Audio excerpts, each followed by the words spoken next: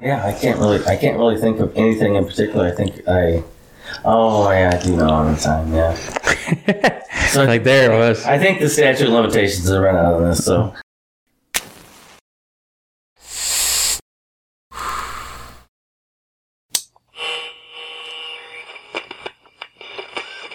But you're going to be able to access data immediately. Just we're not from Chicago, but we're all as rude as it gets. I feel like what I'm going to say is age. You know what I mean? They're packaged. So like I feel like a lot of unpacking can be good.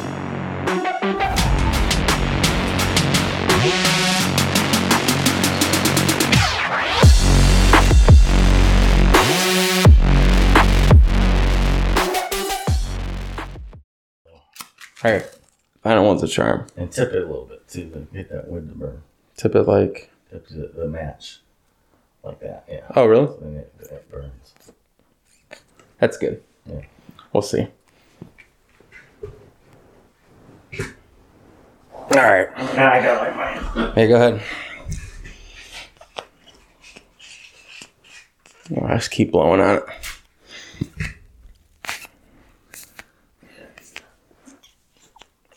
I just got to go. Yeah. All right.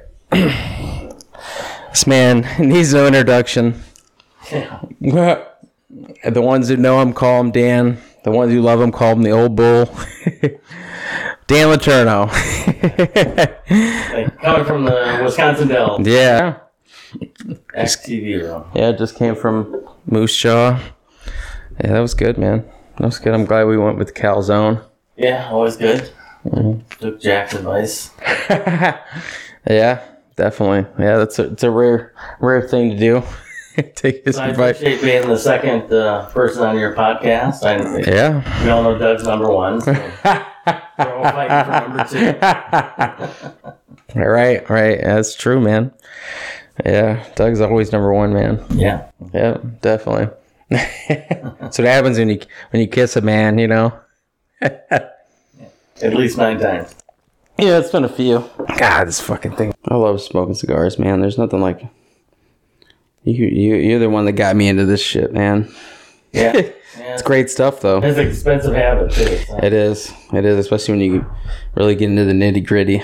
Yeah, because Let me start off by saying that already on my second guest, I already have my my bucket list guest down already. So I appreciate it, man. Yeah, you're welcome. You're welcome. I'm a captive audience. Looks like you're at the Dells. Yeah, right. So I want to start off by just talking about you and talking about your life. Just kind of just introduce yourself, just who you are and where you were raised, and just tell me about when you were growing up, and we're just real quick and after that, like college and stuff.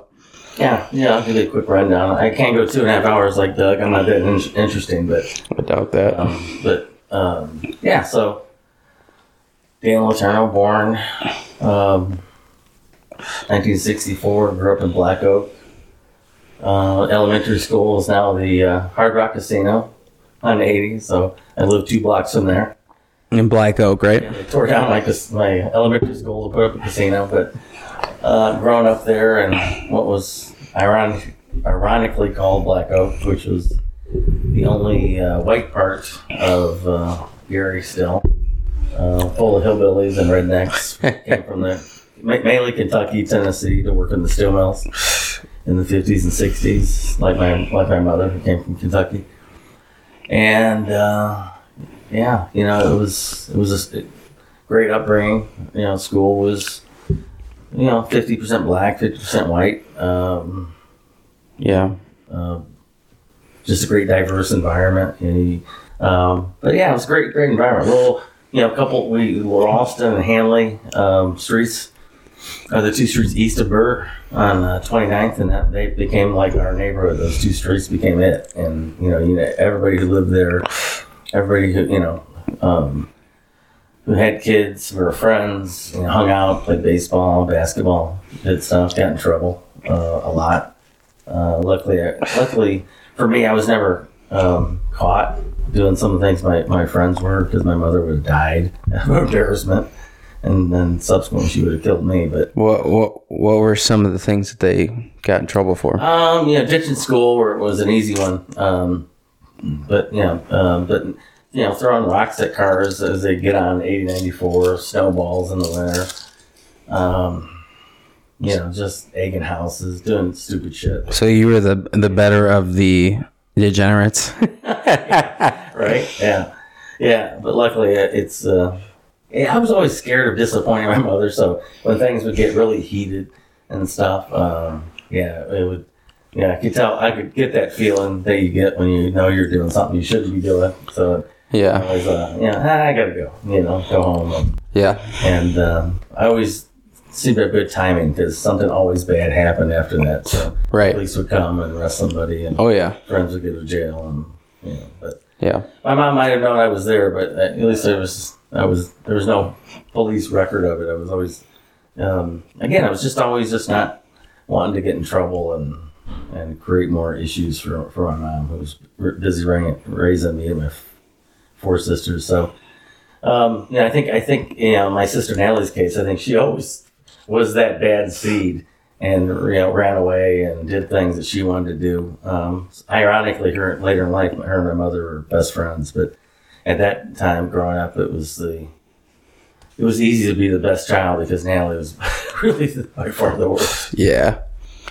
So tell me more about your home life, as far as like the dynamics between your parents. Yeah. It's this will be quick, because my father was never around. He was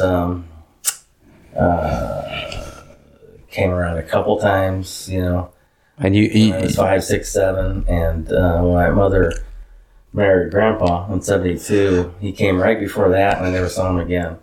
I don't know if he was. I'd like to think there was a good bone in his body that said, I just want to make it easy for her, but I doubt it. And he just probably didn't want the competition. But so I hadn't seen him a handful of times my entire life. And but as you know, Al was good. Al was a great, fantastic grandfather. Not the best stepfather in the world, but it was a tough situation for him to move into. With at that point, it was Debbie, Natalie, myself, and my mother was very protective of her kids, and so Al couldn't. He had to walk on eggshells, and he didn't like that. Yeah. Isn't it true that Granny, your mom, kind of had the same luck with all men? You know what I mean? Yeah, she did. She's very, very beautiful early in life, and with that beauty, drew a lot of attention from all the guys who were players, and all good-looking guys. Except, they wanted her, but they didn't want to settle for just her. So, including my father, the father of my 4 sisters, we're half brother and sister, but you never hear us say that. They were all cheaters and screwed around and stuff, and moved around a lot. And my mother didn't really like to put up with shit, so they didn't last very long, and they got divorced. And in total, my mom got married 5 times. And it's odd, because she was still able to say she was married for 35 years to Al. And that's odd, because you have all these marriages, you think it'd be a lot less. But so she was pursued by a lot of guys, and again, it was just one of those things, the curse of, I think, being as attractive as she was. And she was from Kentucky, so she was probably a little naive too. Can you bring the mic a little closer to your face? Not being around, there you go. Being around people. She was probably just a little naive. Yeah. Around guys and stuff like that. But growing up in a holler in London, Kentucky, so. Right. Yeah, it's tough, man. Like I said, I know Granny's story, and that's crazy. So, how was it?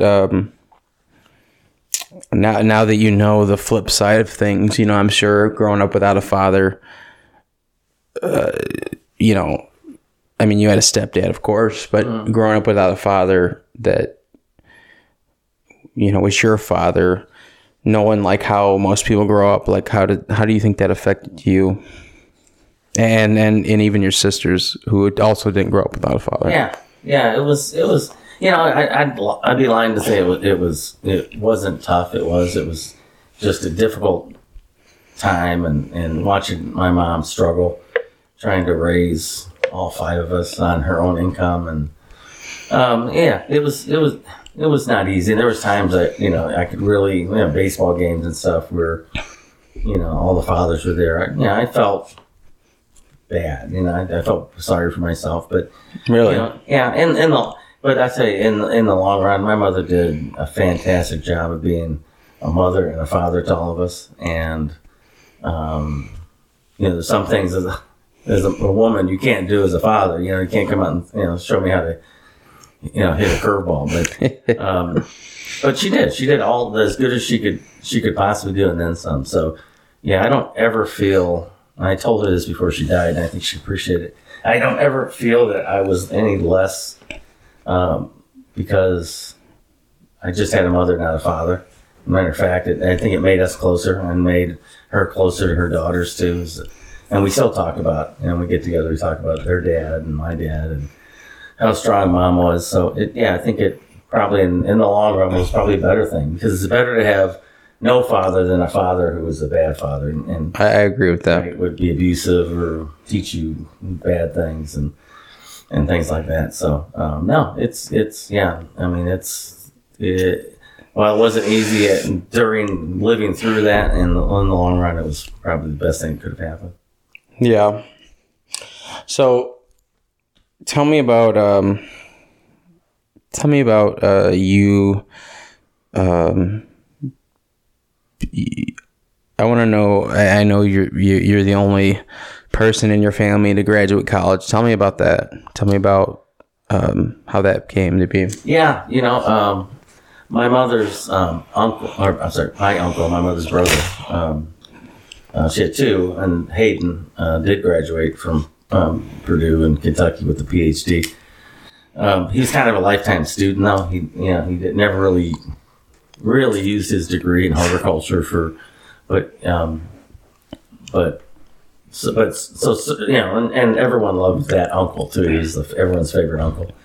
So, and my mom's closest brother. So she was, bound and determined to have me, if not one of her other kids, graduate college. So it was never a doubt that when I graduated high school, I was going to go right into college. There was never any thought about going to the military or getting a job or. I'm sorry, I forgot Uncle Hayden graduated. He was a PhD. Yeah, doctor, that's right. Yeah, but as far as the immediate family, you're right. Yeah. But there haven't been many. I mean, Gina Beth is a dentist, and so it's a short list, but yeah. So mom always, I think, really valued formal education, even though she didn't really have a lot of it, but valued that for the rest of us. So she was going to, bound and determined to make sure that I went to college.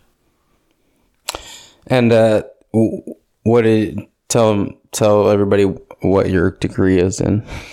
I went to Indiana University, IUN in Gary, and got a bachelor's of science in management, and then a MBA from there as well.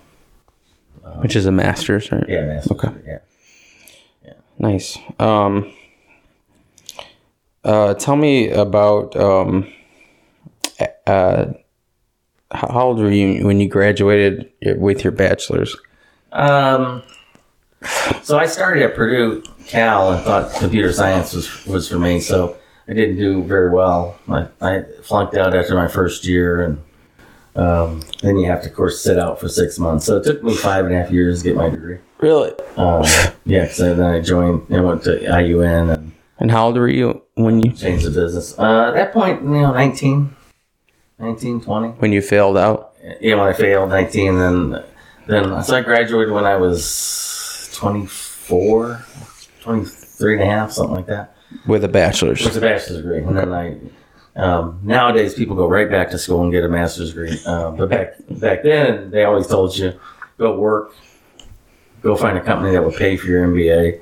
And I did that. And so, I don't know, it was 2000, I think. I got my, so it was 88, and then 2000 I got my MBA. Okay. But you got, problem with an MBA is, well, actually both degrees. I was a full-time student, but I never was somebody who could just go to school full-time. I always worked. And, So you went part-time? Yeah, well, sometimes. Certainly the MBA was part-time. But, your mom got me a job at Long John Silver's, and I got in management, and, you're working 60-hour weeks. It's hard to take a full class load, but Yeah. I did most times, but not always.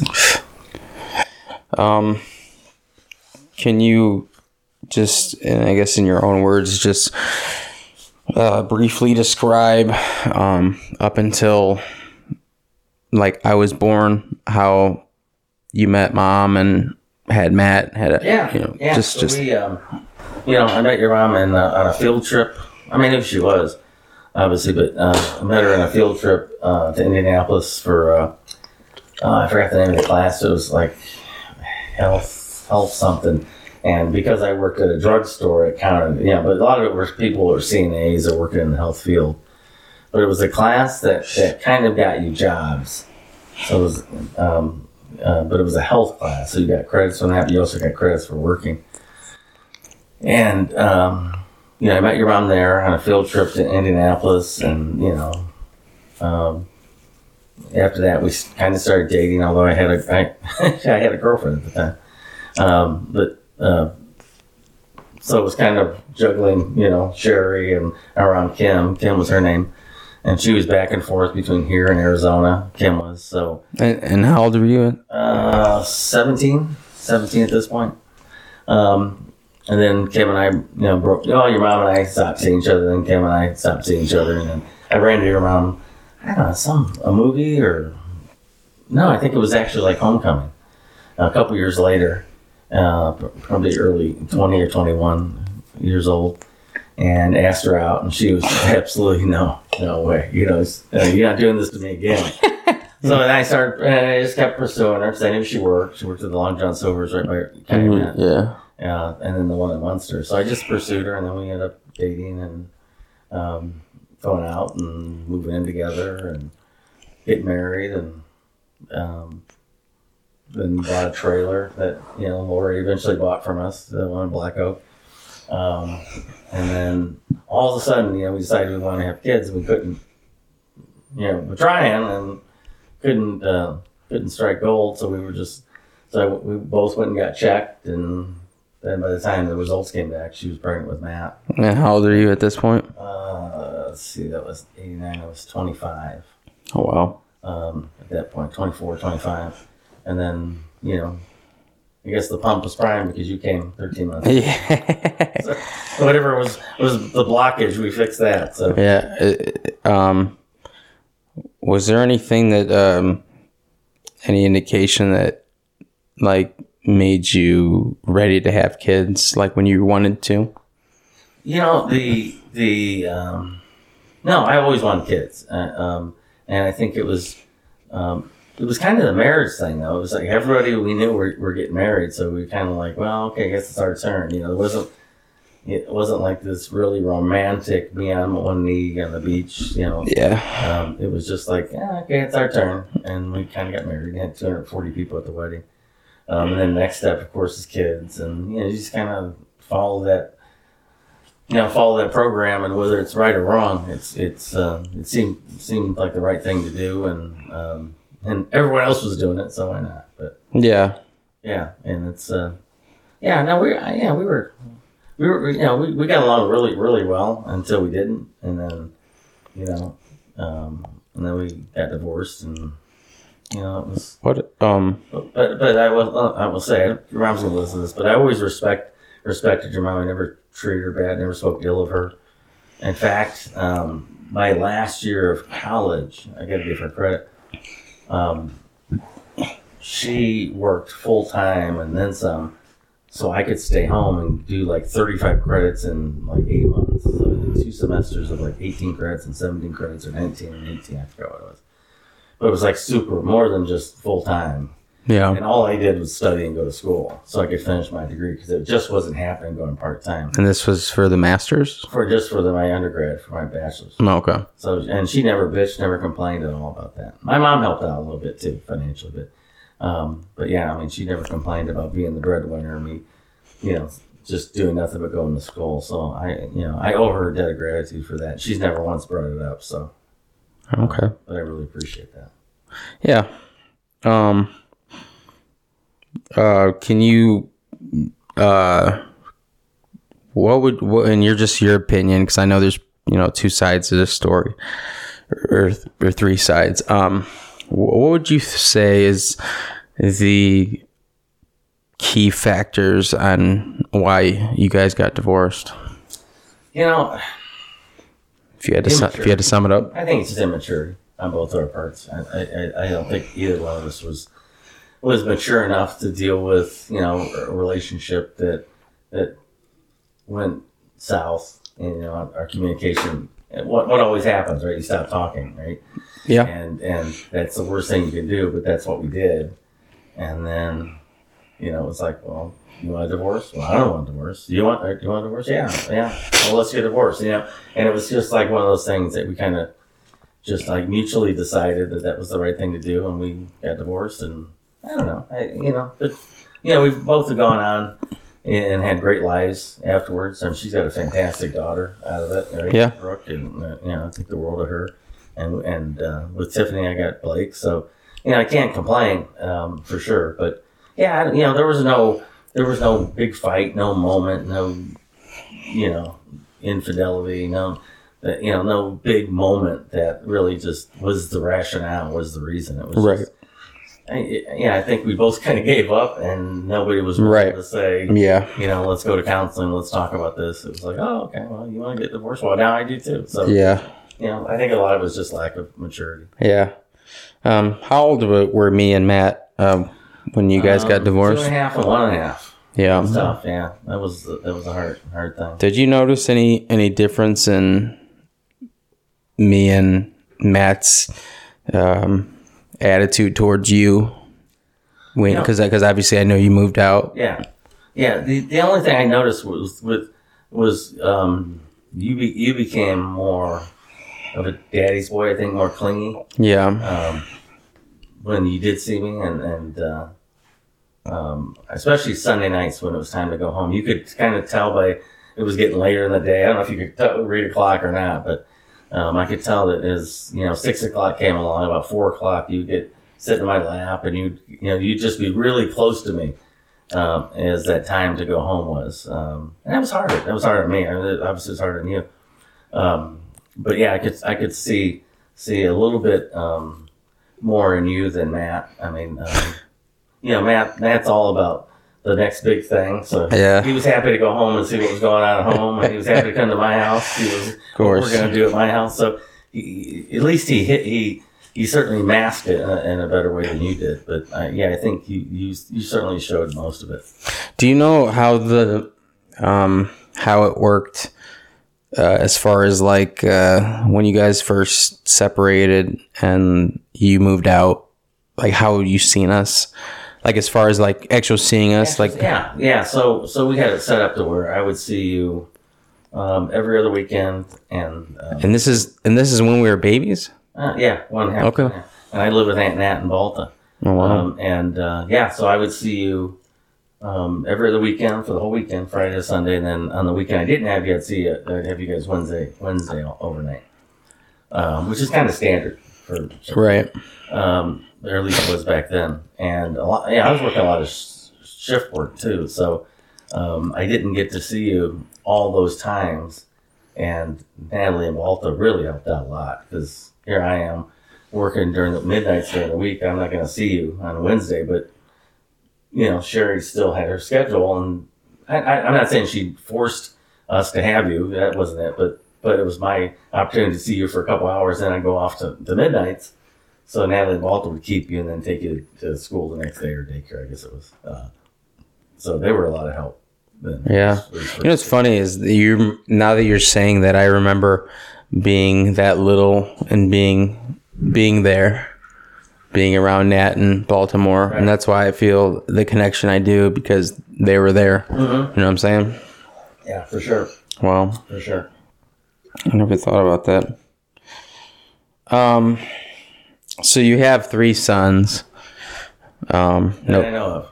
Well, yeah. Yeah, you obviously have Blake later on in life. So I struggle with, we talked about this earlier. My biggest struggle in life was, like that nobody tells you, really when to grow up. You know, when it's time to put down, you know, the whatever, or put down the controller and go to work or pay bills or buy a house or whatever. And I thought I would know all the answers at a certain age, and you'd turn this age and you would just know everything. That doesn't happen. You got to make those changes yourself. When do you have an event that happened that changed you, or that made you realize, oh shit, like I'm a man now?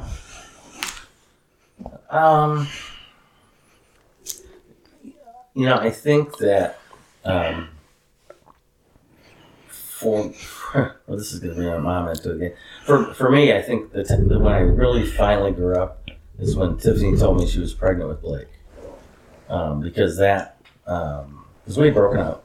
And I lived with her. I moved in with Terry. Terry and Byron had an apartment complex, and they let me have an apartment across the hall for the family rate. And when she told me that, after I'd moved in and all that, I'm thinking I'm moving on with my life. I think at that moment, I realized. And how old were you? When was Blake 95? I was 31.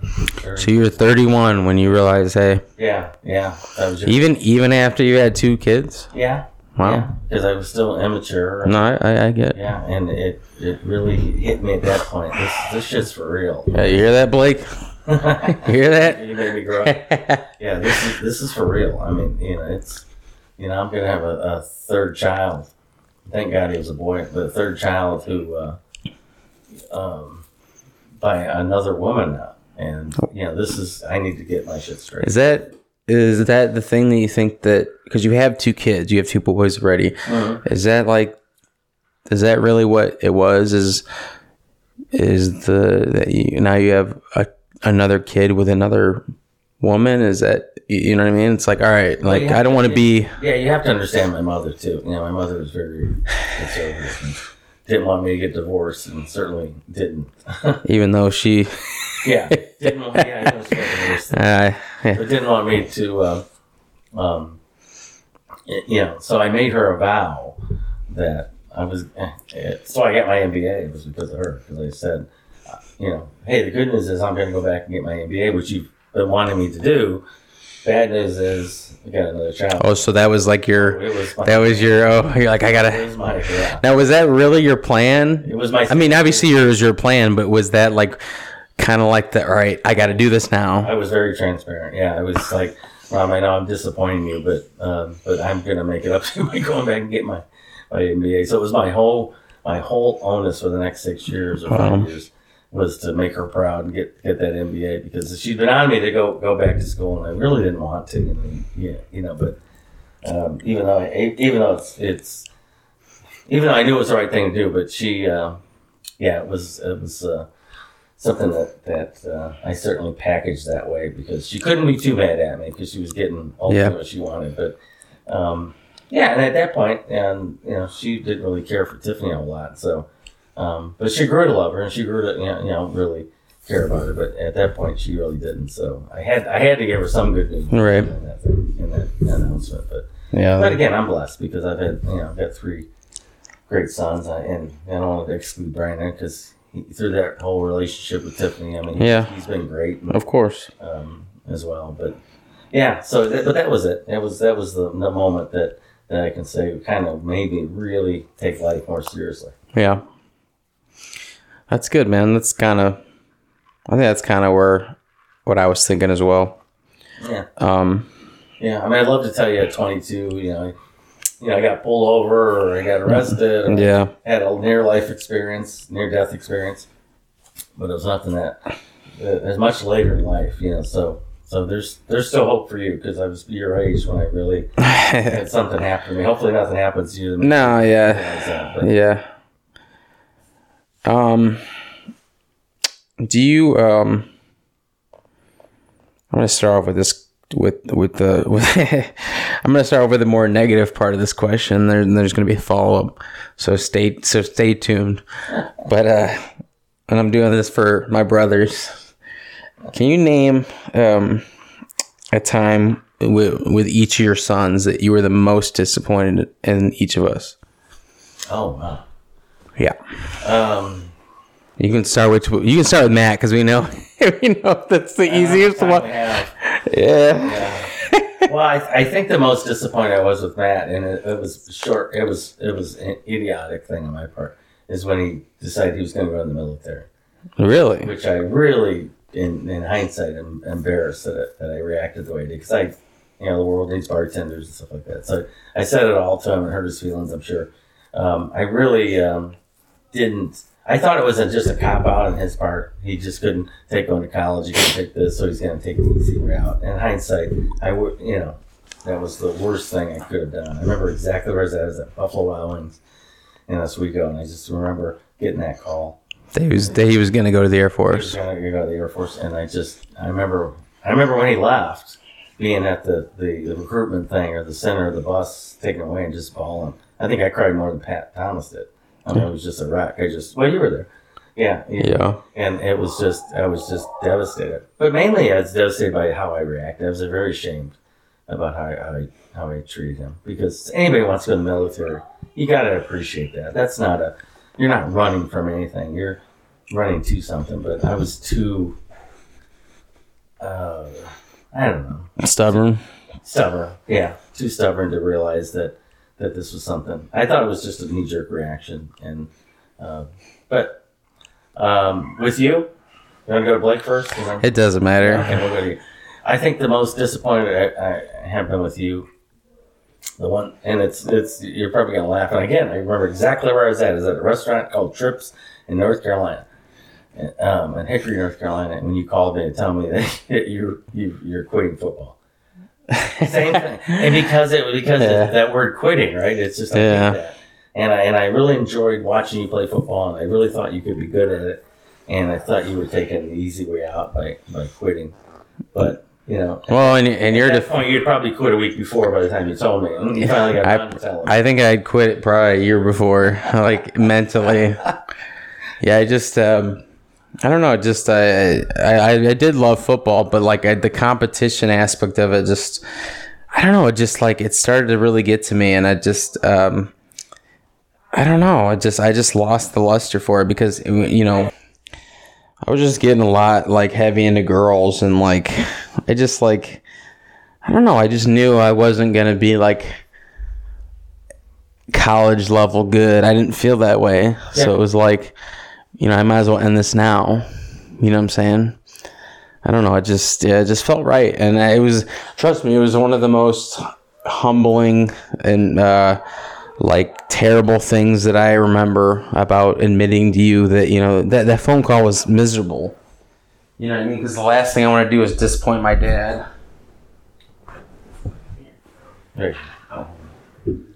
Last thing I want to do is disappoint you. That's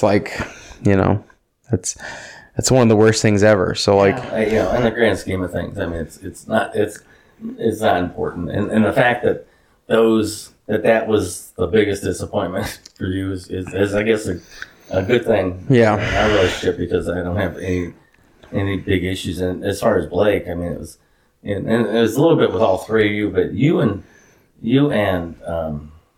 Matt seemed to kind of move on to something for school. Okay, I'm not going to go to school anymore. That bothered me because I went to school and had been raised, that you got to go to college, which I feel differently about now. But with Blake, he did, in my mind, when he quit going to school, it was just one of those things I found out about like a semester later. He was living with Daisy, which I knew they moved out to DeKalb. And they just didn't seem to have a plan other than, we're just both quit school. So I was like, well, that's a shitty plan. But again, I have to say that in hindsight, all three of you have done excellent. I'm very proud of all of you. And, if that's the highest level of disappointment that I have, that I'm looking at. Yeah. So let me go here. And let me ask you, can you name a time in which, and I'm going to go back to my previous question, but when Granny, aka your mom, was the most disappointed in you? Like what do you think it was? Let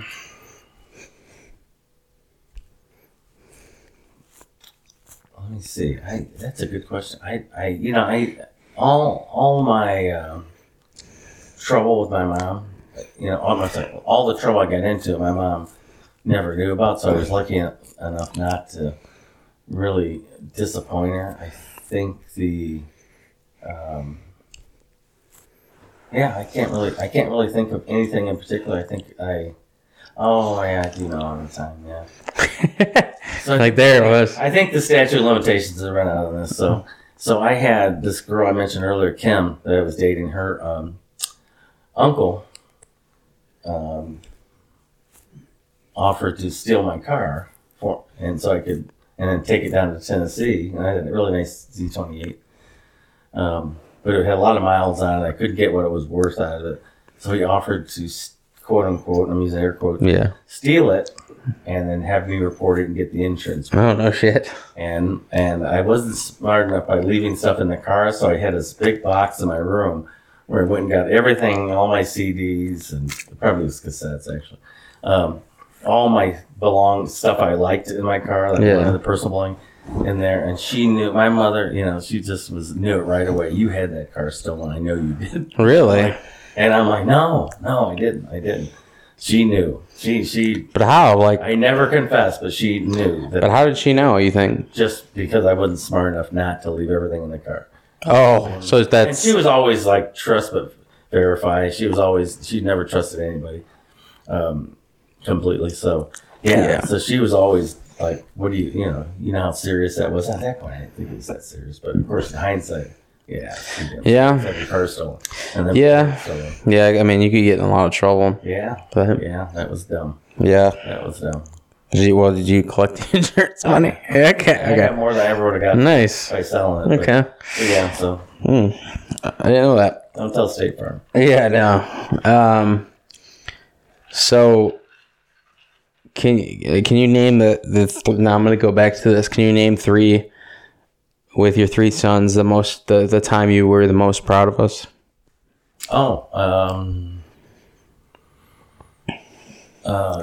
Yeah. Actually, for Blake, it was when he got married. Nice. It was during COVID. It was it was then. For Matt, I think it was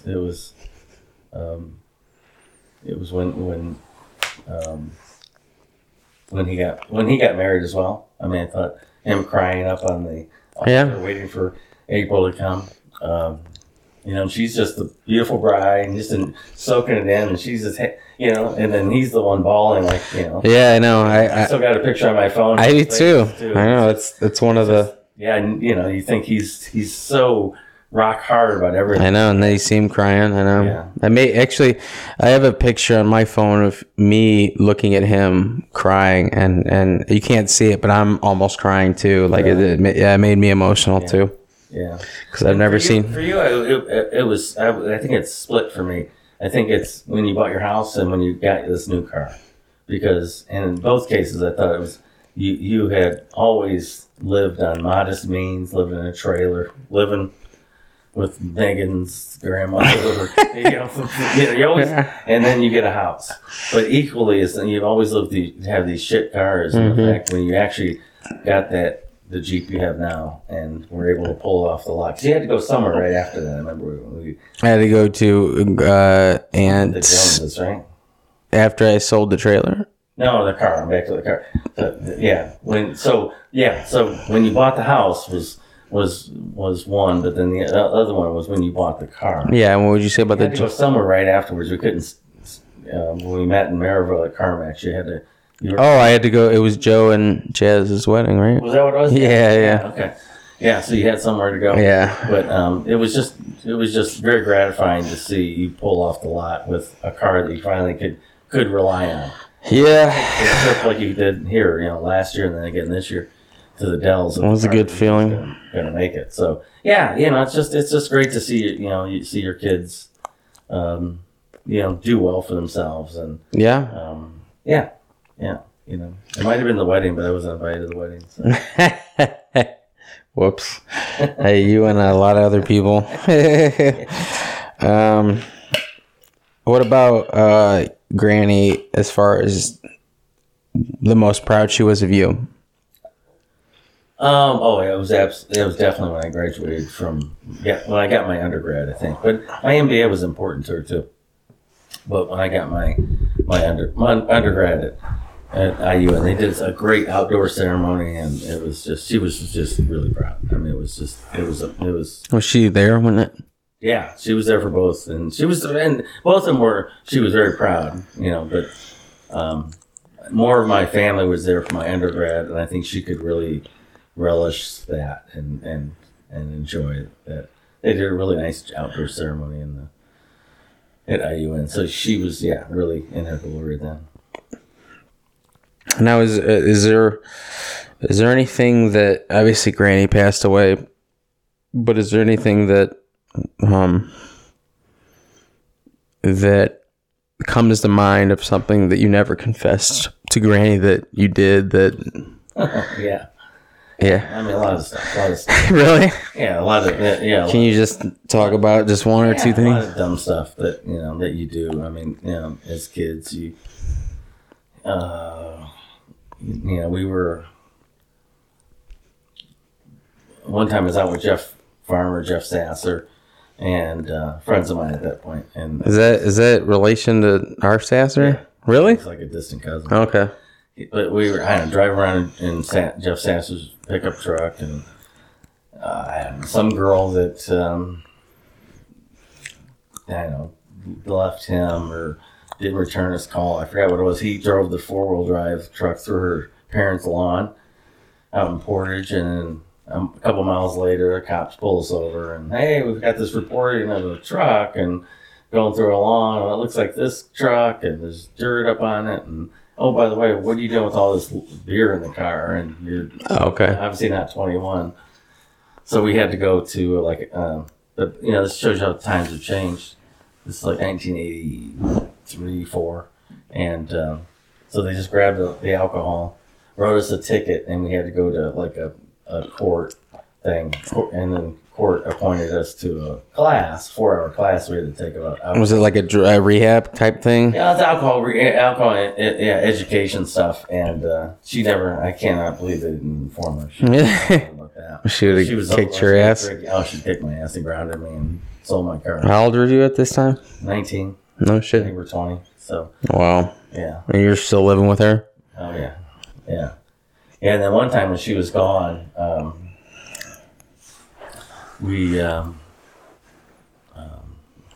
on. Well, there's a couple stories, but I'll just tell you this one because it involves your mom. Mm-hmm. So when I was seeing your mom in high school, Granny was often, I don't know if she went to Hawaii or she went to, I think it was Hawaii because it was later in the year. And her and Al were off in Hawaii for a week. So, and I was the only one living at home at this point, so I had a bunch of friends over, and I remember that night we had, I don't know, Sherry and a couple of her friends over, a couple of my friends over. started, drinking. I don't know, we got the girls some wine. There's always some place in Gary where you get liquor.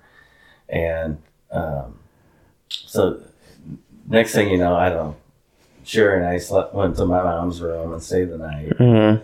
And, this other couple stayed the night. And then Dennis and Sharon stayed in what was my room at that point. And sure enough, Dennis and Sharon got impregnated that night. Sharon did. Damn. Like Dennis, and had a kid 9 months later. Yeah. But to the day, so that's where Jeremy was born. But the kicker was when Mom came home, she just knew that there was a party that had happened. And I don't know if she didn't have any evidence, but she just knew. And sure enough, she looked into my room and looked up, and there were footprints on my ceiling. Now, I don't know what the hell Dennis and Sharon were doing, but her footprints were on my ceiling. And I could not. That's how you get pregnant, right there. I could not explain that away. I think she blew a load in him, and she was like, her feet were up in the air like it was. I just finally gave up and said, "Yeah, okay, I had some people over," because I couldn't explain why there were two. And Sharon had like man feet. So Granny's seen that? Yeah. Oh yeah. Oh yeah. And she just was like, "What the hell is that?" And then I just was like, "Okay, all right, I'm just gonna." Like I don't know. But there's a ton of shit she knew that she didn't know, or stuff that she had been mortified that I did. But and I mean nothing criminal, but just not really. I know what you're saying. Misdemeanors, maybe. Yeah. Dang, sounds like you were living on the edge, man. Yeah, hardly. But I was hanging out with a lot of friends who, at that point, Northwest Indiana was the capital for tagging cars. And I don't know if you know what that is, but you'd go steal a Jeep Compass like yours, and you go buy a Jeep Compass on a pick and pay lot, and you get the title, and you get the car, and then you drill the tags off. Back then they were riveted in. You drill them out, and you just replace the ones on the new one you stole, and then you just go plate it, get new plates and title for the one that was damaged. And then you would return it? Then you you'd have a $5,000 vehicle, and you'd sell it for $5,000, and you paid $150 at the I didn't know that. Autos. Yeah, and Northwest Indiana was the center of that, all in the early 80s. And all my friends were doing that, just about, most of them. And they were making money left and right. And I just could never, it was back to the throwing rocks on cars. I just knew that wasn't the right thing to do. And I just could never get myself to do that. But man, my friends had me this close to doing it a couple of times. Because they were getting thousands of dollars a week. Wow. And then, of course, most of them went to jail at some point. Yeah. All it took was one person to get caught, and they're ratting everybody out. Right. And they got proof, and they got, they're so, before you know it, everybody's doing 8 to 10 years. Oh, is that much? Yeah, it was a lot. A lot. Damn. That's Black Oak for you, huh? Yeah, that's Black Oak. Yeah, that's exactly what it was. Yeah. Well, I mean, where are all those guys now, Yeah, well, luckily they're out of jail, but, yeah. They probably aren't doing too well. No, they're not. They're not. Damn. Do you have anything that comes to mind about like your biggest regret? That's probably a deep question, but like,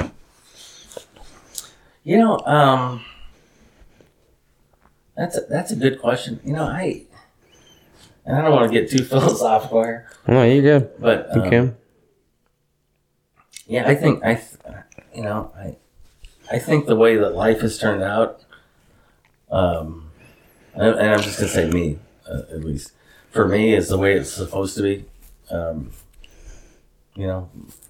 The way God planned it, the way it was supposed to happen. So like destiny. Yeah.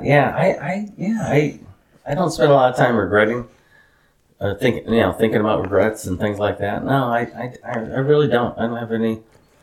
I think it's. I could have went back to school a little sooner. I could have done this. I could have done it. But not really. I don't. I try not to think about that in the past. I keep a clear conscience, and I'm always trying to do better tomorrow than I did today. And I don't get wrapped up in that. I don't have a lot of envy, jealousy, or wishing I'd done this versus that. So no, I really don't. That's good.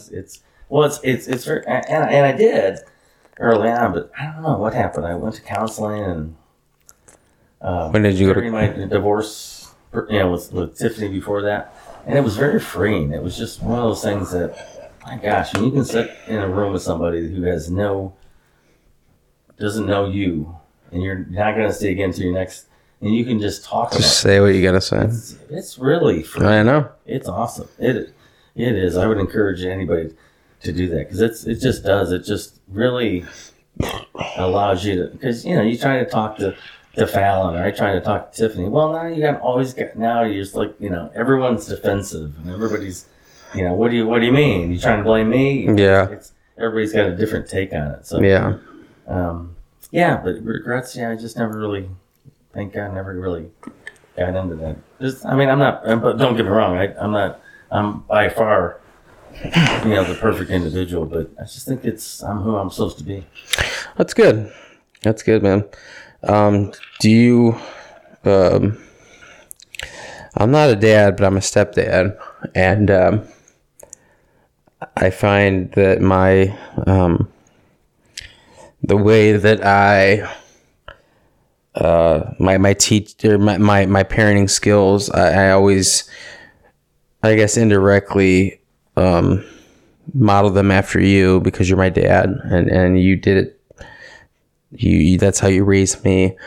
Not having a dad in your life, do you think you took after Granny then for the teaching that you did, or did you just kind of take it as life went, or what do you think? Yeah, no, I took it after Granny. I mean, there's a little bit of fake it till you make it, but yeah, I mean, I took what she did as both mother and father, and I'd buy her Father's Day gifts and stuff like cards and really, stuff. She was great. I mean, she was awesome. So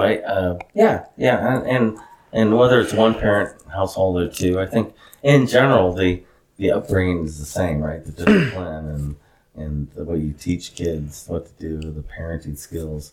So I pretty much, and to be honest, and a lot of it was just, there's some tough love for sure, but there's a lot of love in general, and that seemed to overcome everything. If I knew when she would whip me or punish me, I knew there was still love there. I never doubted that for a minute, and so I always tried to instill that and keep that even when I had to discipline my kids, that they still knew I loved them. And matter of fact, Natalie would tell you today that I'd whip you guys and love on you the next minute. Well, that's because I never wanted you guys to think that other than what you did wrong, that was the only reason I'm punishing you. Yeah. Because you punched your brother in the face, or you did this or did that. But that was it. It doesn't affect that your dad still loves you. It's just you can't do this. Yeah. So, I definitely stole a lot from Granny. So is that like? I guess like what is it like knowing that like the biggest thing that upsets you is I'm guessing being a disappointment to your mother is probably one of the worst things for you. Mm-hmm. How does it make you feel knowing that your son's biggest fear or biggest shame is the same thing is the disappointment of you to them? You know what I mean? Well, I don't know if I worded that right. No, but I know what you mean. I think the thing is,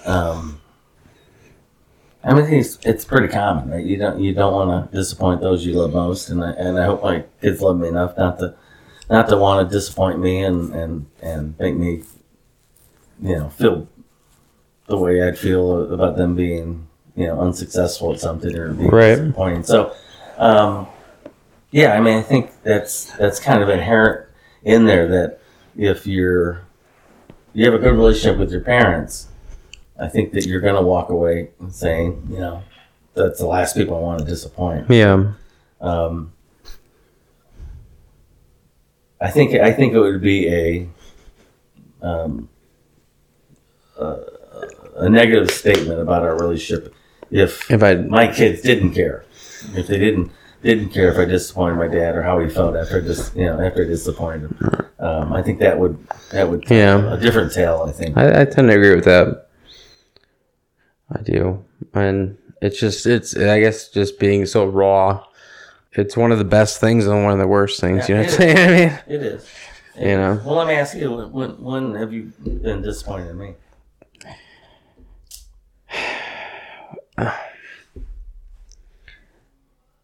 You know what? I'm waiting for you to ask that.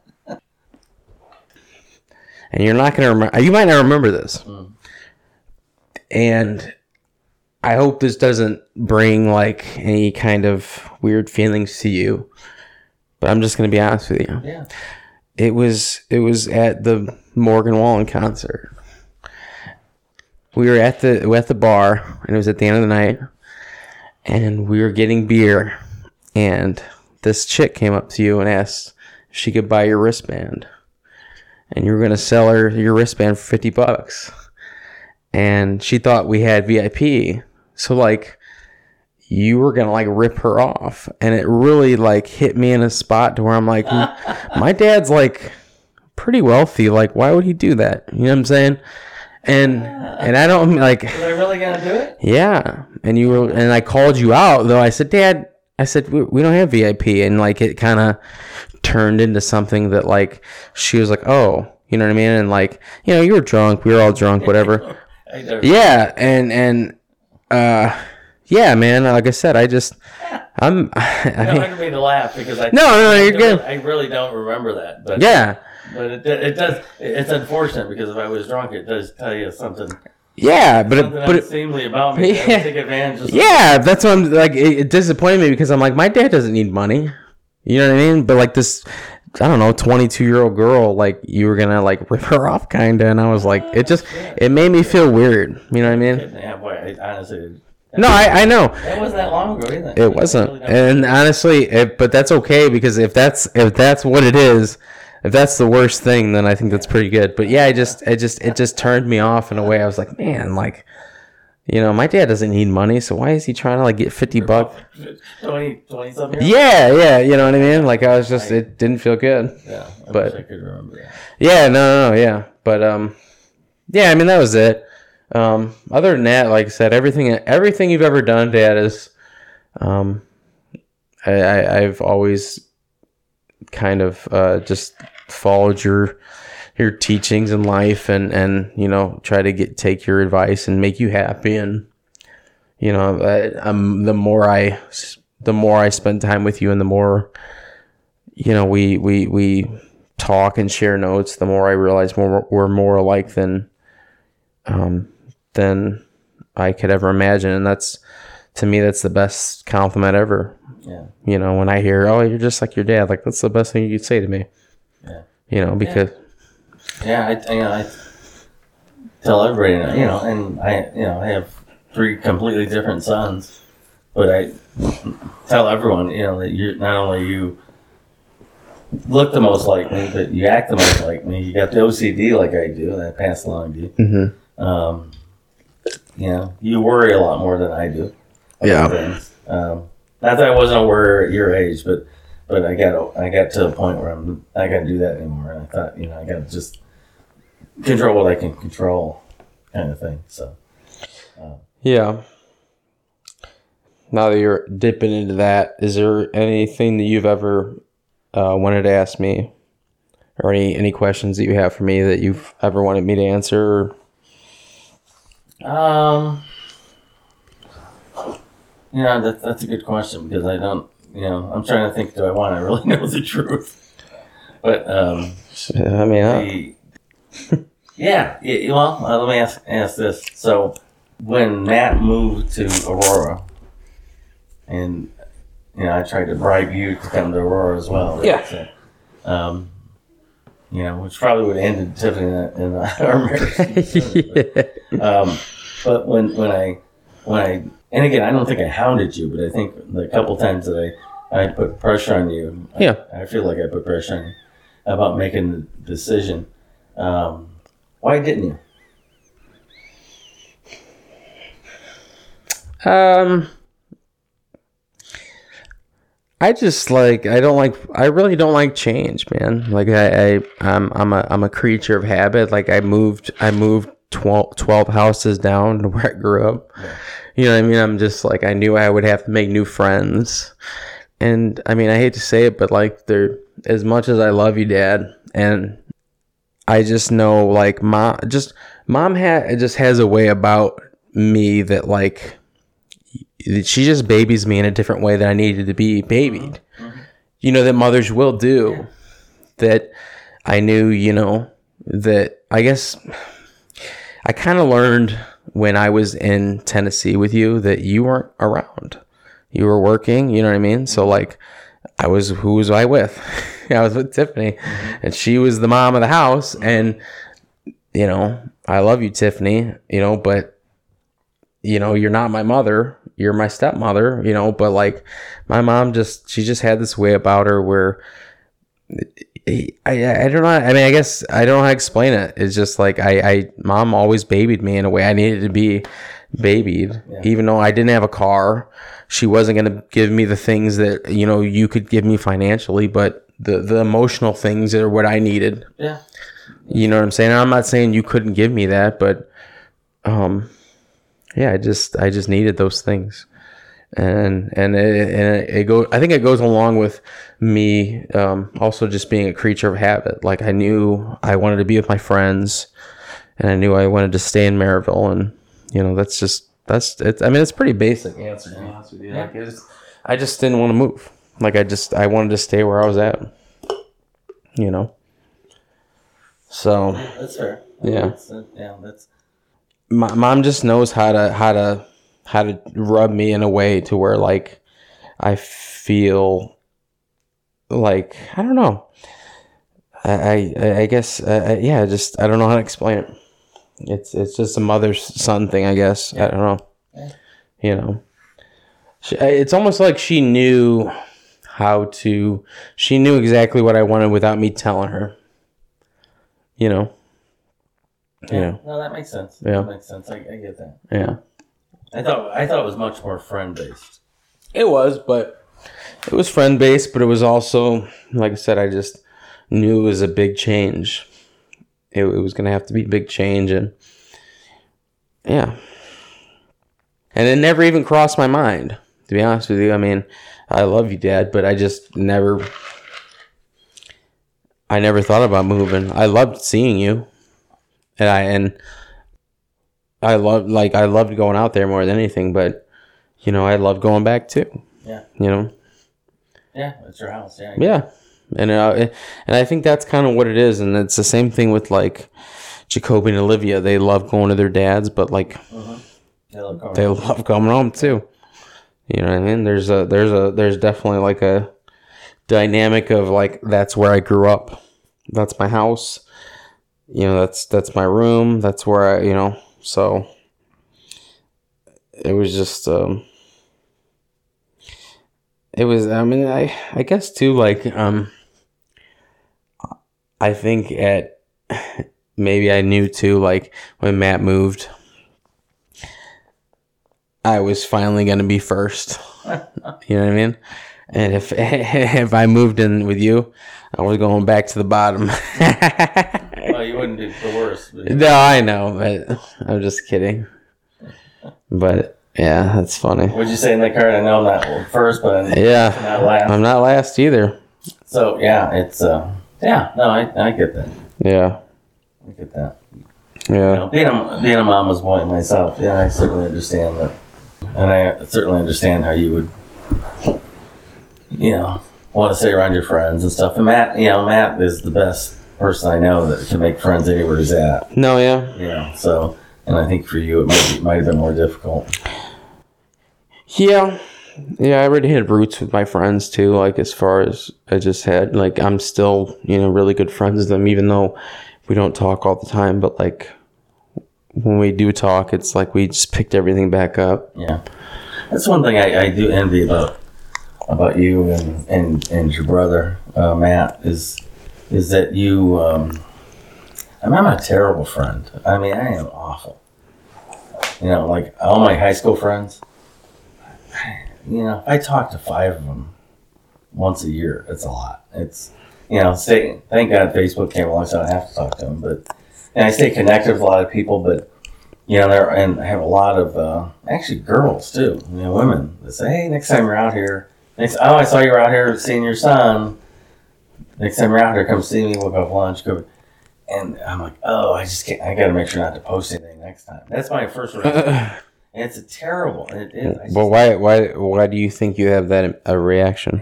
I don't know. I just hate small talk. I hate to get but you get caught up stuff. You're pretty. I mean, you're good at. You're gonna say you're good at it. But I just hate it. I just hate to seem interested. And hate to, it's like, I don't know. It's almost like, we've had that time in high school together, or maybe college, and now it's time to move on. And I know that sounds crass and crude, but I just am not. Maybe you're afraid for shit to get awkward. Yeah. You know what I mean? It's like, when Holly called call her dad, I was ruminating that for 24 hours. I was like, oh, I gotta call him tomorrow. I gotta call him.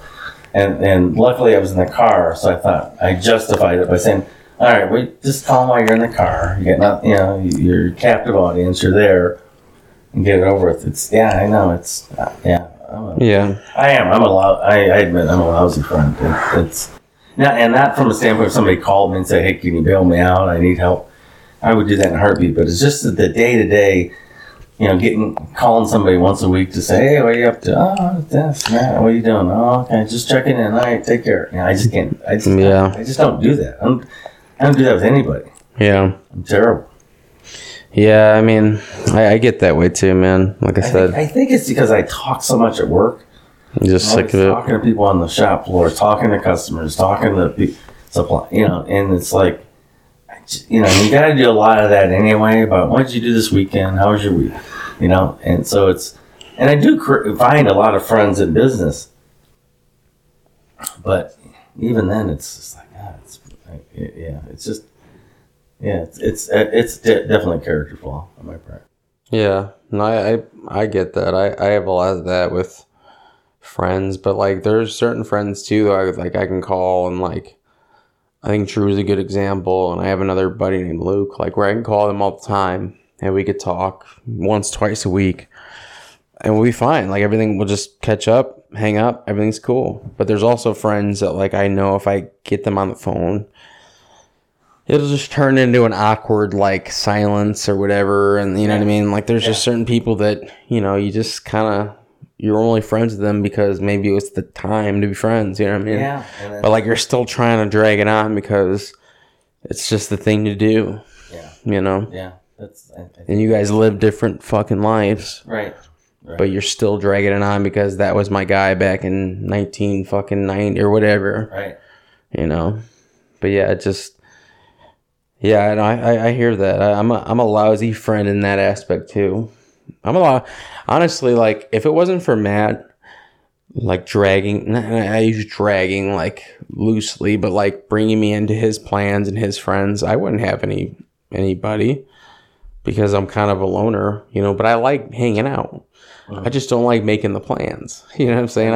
Matt's a great plan. He's the perfect person because I can just go over there and everybody's over there. Scott and Taylor over there, Joe and Jazz, whatever. Like they're over there already, and I can associate myself with them, and I didn't make the plans and just move on. But as far as like me making plans ever, well, Matt's like, hey, what do you want to do for your birthday? I'm like, I don't know. I mean, I don't even like doing shit for my own birthday, you know what I mean? Or like making plans or anything. Like, I don't know, I don't even think it's that big a deal. You know what I mean? I don't making a big deal about my birthday or anything, but you're asking me what I want to do? I don't know. I guess, I don't, So. Play beer pong. Come on, play beer pong. Yeah, games, board games, whatever. Yeah. Yeah, I don't know, man. Yeah, I'm the same way, though. We're going to do a quick segment. I have here the top 10 comedy movies of the 2000s, so the last 23 years, basically. I want to hear your top, how many, it doesn't have to be 10, but as many as you can name between 2000 and now of like your favorite comedy movies. And we're going to compare it to the top 10 of Rolling Stone and and just see like how they compare. I know it's a little harder because you kind of got to reach, you know what I mean? Well, and trying to put them in that time. Like, where's Dumb and Dumber? It doesn't, you know what? Dumb and Dumber's in the 90s. Okay. But Powers? it is 90s. Yeah. I'm in trouble then. You know what? The reason I did 2000s is because I originally did all time, but there was some ones in there like from the 70s. I'm like, there's no way my dad's seen this movie. Mm-hmm.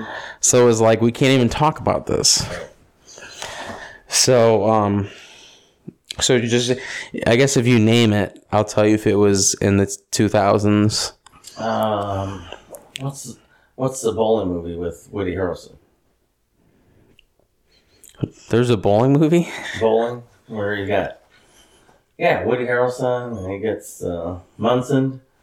I've never seen that movie. You've never seen that? Oh, man. You're not talking about, you're not talking about The Big Lebowski, are you? No. Okay. No, the same directors, though, as The Big Lebowski. It was... I could Google it. Yeah. I think that was 2000. Bowling movie, Woody Harrelson. 1996. See, you're all 90s, man. Kingpin. Kingpin, yeah. That's a good one. Damn. That was a good one. So maybe I should go to... Well, how about just name them and I can and then I'll respond to. Okay, we could do that too. Yeah, because. Or you know what I could do? We could do like. I'll just do the top 10. And you say, well, that's kind of I'm trying to think how the best way to do this, because I feel like you know all these movies. Well, I'm sure, like American Pie, right? That's from the 1990s, man. Really? Yes, I swear to God, that's so funny. Yeah, I'm stuck in the 90s. Right. We're gonna do this since you can't name any. I'm just gonna name it, and you tell me if you've seen it, and if you think it should be on this list, if it's an overrated, underrated type of situation. Good. So the number 10 top comedy movie of the 2000s is number 10 is 40-Year-Old Virgin. Oh yeah, how it's not number one? Right, it's a great movie. Yeah, great movie. I can't believe it's 10. Great cast. By the way, did you see? I saw Steve Carell. No, I'm sorry, the director. What's his name? Was on a interview show saying that whole wax scene they had. It was real. Oh. Yeah, it was real. Oh, really? One shot to get, and it was his idea, Steve Carell's idea. He goes, wouldn't it be funny? And when the guy walked out inside a weak stomach, it's because he was going to get sick. Oh, it was for real? Yeah.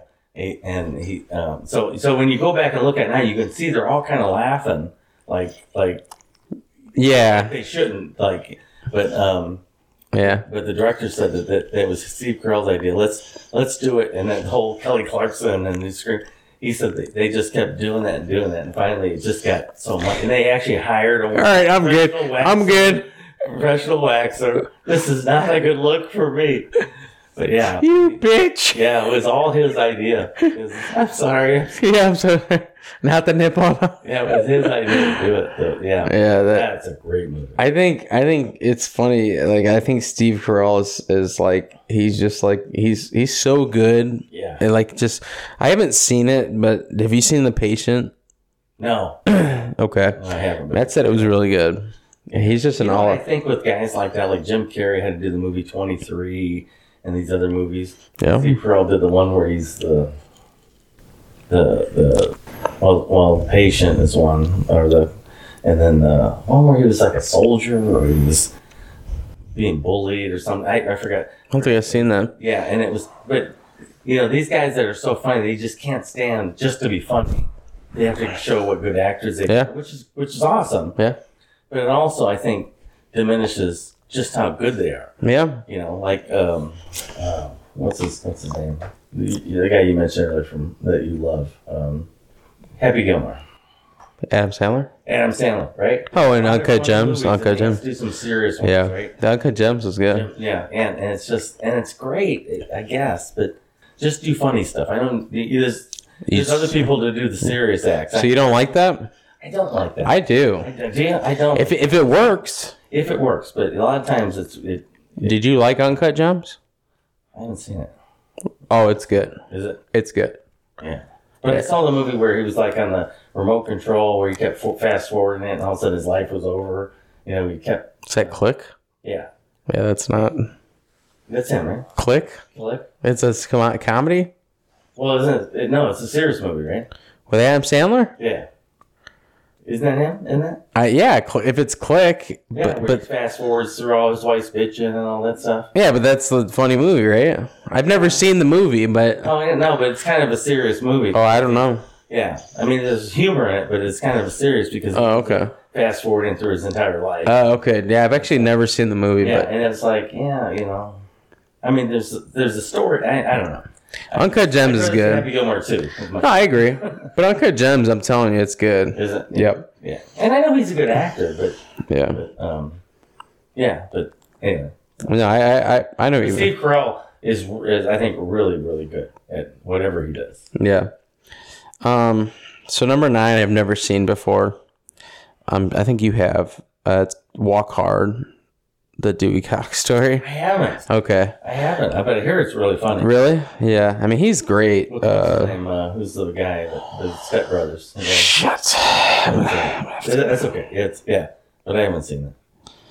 John C. Reilly. Yeah. Yeah. Never seen it, but I mean, I'm sure it's good. And he's a guy that's good in. I mean, he's good in dramatic roles, funny roles. I mean, he's exceptionally good in everything he does. Yeah. So it's probably a very, very funny movie, but I never had the inclination to sit through it. Yeah, same. It was just one that passed by, and it was Shaun of the Dead. Yeah, that's very. It was good. Yeah, have you seen that? I never have. Yeah, those two Irish guys. Yeah, are awesome. They're good, and they're like a team and a bunch of. They make Hot Fuzz too.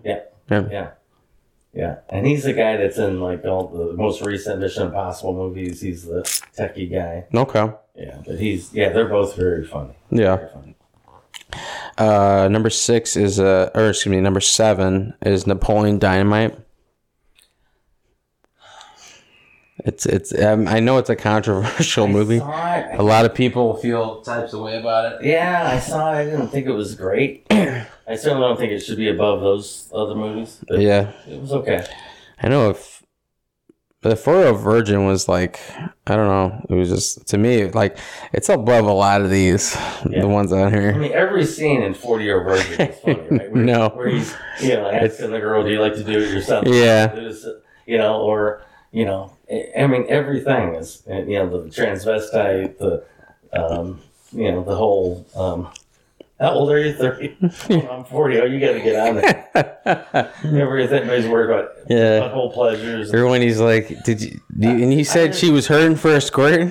Yeah. There's so many lines in that movie that we tell each other over and over. I mean, I don't think Napoleon Dynamite's one of those. Yeah. Number 6 is The Hangover. Oh, I mean, it's definitely needs to be top. Definitely awesome, yeah. Yeah, I mean, it's funny. And first time you see the doctor, what's his name with his bush? Yeah, I think he told me. I think I saw on a interview that he said that was his first movie. The doctor, okay, jumps out of the yeah. What's Dr. Jan? What's his name? Oh, I'm sorry. I'm tripping. I'm thinking of I'm already going to the next one. Movie, yeah, it's Borat. Yeah. I'm sorry. Doctor. I forgot his name, but yeah. It's his first movie. I think he's. Yeah, I think I'm pretty sure. I thought it was his first movie he was in. Really? Oh shit. Because he was joking about his parents. First movie they go see, and they see he's naked with his bush and all that. Oh jeez. But that's Sacha Baron Cohen was very very funny. Borat is great as number 5. But let's go back to Hangover real quick. That movie is so good because it has 3 guys who are just exceptionally acting, and then you have the guy Doug who just is there to be there. Right. You know what I mean? Right. And he's good too.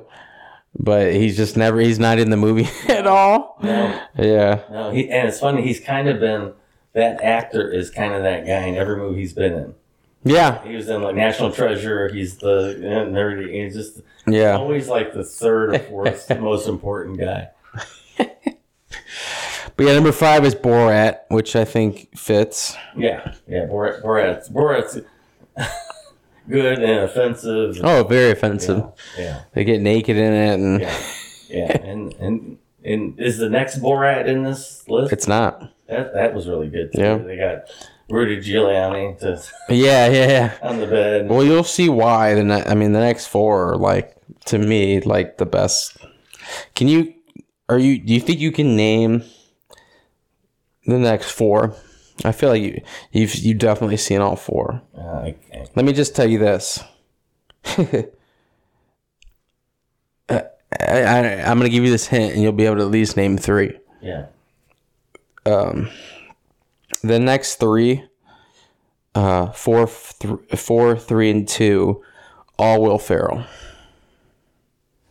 Oh, I thought you were going to say Jackass or something. Mm-mm. Jackass is not in there? Nope. Doesn't list? Nope. Old School. Is number 3. Get Hard. No. That's that one. Mm-mm.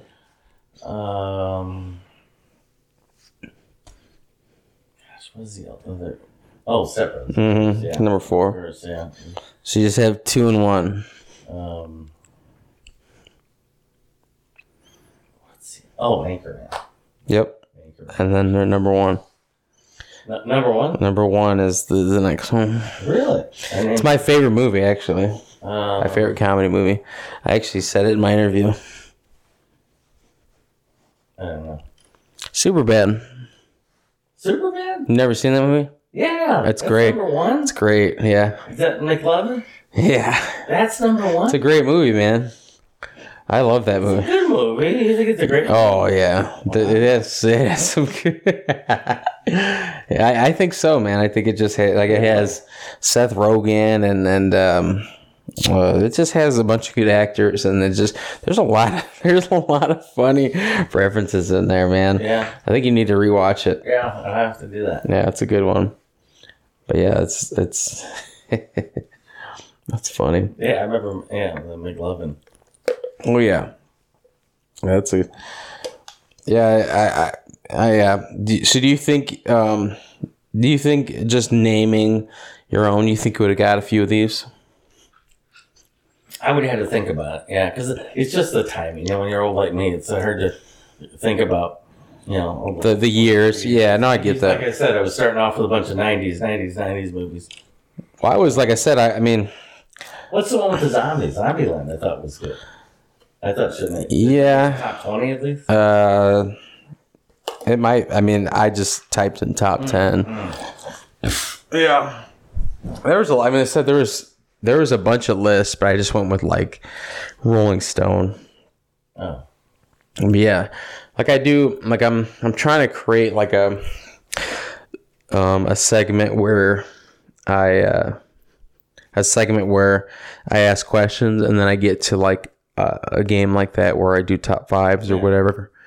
And I was trying to think. Can I make a suggestion? Yeah, go ahead. So I don't know if you know who Stephen Colbert is, but he's late night. Of course. Stephen Colbert. So he has this, I think it's 10 questions. I don't know how many. It's the Colbert questionnaire, and he asks everyone the same question. It's like apples or oranges, what's your favorite? And it's what's your best and what's your favorite sandwich, and what's your favorite movie, and it's like these same questions he asks everybody. So it might be worth somewhere in your podcast of coming up with some number of questions, whether 6, 8, 10, and asking everybody the same, just so you can have a comparison. Yeah. Because at least it's a commonality, right? Then it's kind of and one of the questions is, what do you think happens to us when we die? So it goes from apples and oranges, what's your favorite fruit, to what do you think happens when we die? So it So it goes Gradually gets very, further. very binary to very, open. Yeah, I like that. Yeah. I like that idea. I mean, like I said, I'm just trying. It's exactly what I'm trying to do is find a default, kind of curriculum so that way I don't have to do my homework. It's more of just like, all right, well, this is the questions I always ask, Right. and now they know and they can think about it. Right. So, like I said, there's a lot of I know there's a lot of hiccups with these first couple episodes because I'm trying to figure out the form and I'm trying to figure out the best way to do it. You know what I'm saying? So I'm trying to figure out what would be the funnest thing to do. Yeah. You know what I mean? Like what I just did with you, top 5 or whatever, top 10. Me and Doug did a lot of top 10s, but I guess with you, I was like, I don't really know what music you listen to, or I don't know, you obviously don't play video games, so I couldn't go there. You know what I'm saying? And now, I guess now that we're going there, what are your top 5 music artists? In any order? Yeah, Do you not like music? I do. No, I do. I know you call it, douchebag music, but Oh, we're going there? yeah, I like. Really? Yeah. I mean, I'm probably the only person that will admit that Nickelback, Creed. Really? Yeah, I'm starting to like country now. Being in Central Illinois, you hear there's 15 country stations and one Yeah. rock station. And it's 80s and 90s. So, yeah, So I'm starting to like a little more country. Really? What artist? I was Morgan Wallen, of course. Yeah. What the hell is the name of that? Cole something. Cole Swindell? Yeah, Cole. That's my dude. Yeah. Yeah, like Cole Swindell. Everybody hates on that guy. Really? I'm like, yeah. Yeah. Yeah. I mean, you can't go wrong with Brad Paisley and. The day before Bill Burr, Keith Urban's going to be in town at the same place that we're at. So that's great for the. I always took you as a old school. I am. I mean, Okay. and I'm trying to become a little more modern and I think country's my route to doing that. But I'm definitely an Aerosmith, Pat Benatar, 38 Special guy. Oh, I don't know anybody but those are all, Aerosmith. 80s bands. Yeah, Van Halen, Fleetwood Mac, or more 70s, but yeah, I'm definitely that. Okay. Yeah, I didn't know that. Yeah, not a Blink 182 or. Really? I feel like you would like them. I've heard the music and I like some of it, but it's not. It's one of those things. When you get to be this age, you don't want to get caught listening to that. You like it, but you don't want to pull up next to somebody with the windows down and having some 25-year-old girl look over and. Yeah, that's true. Yeah, so. It's.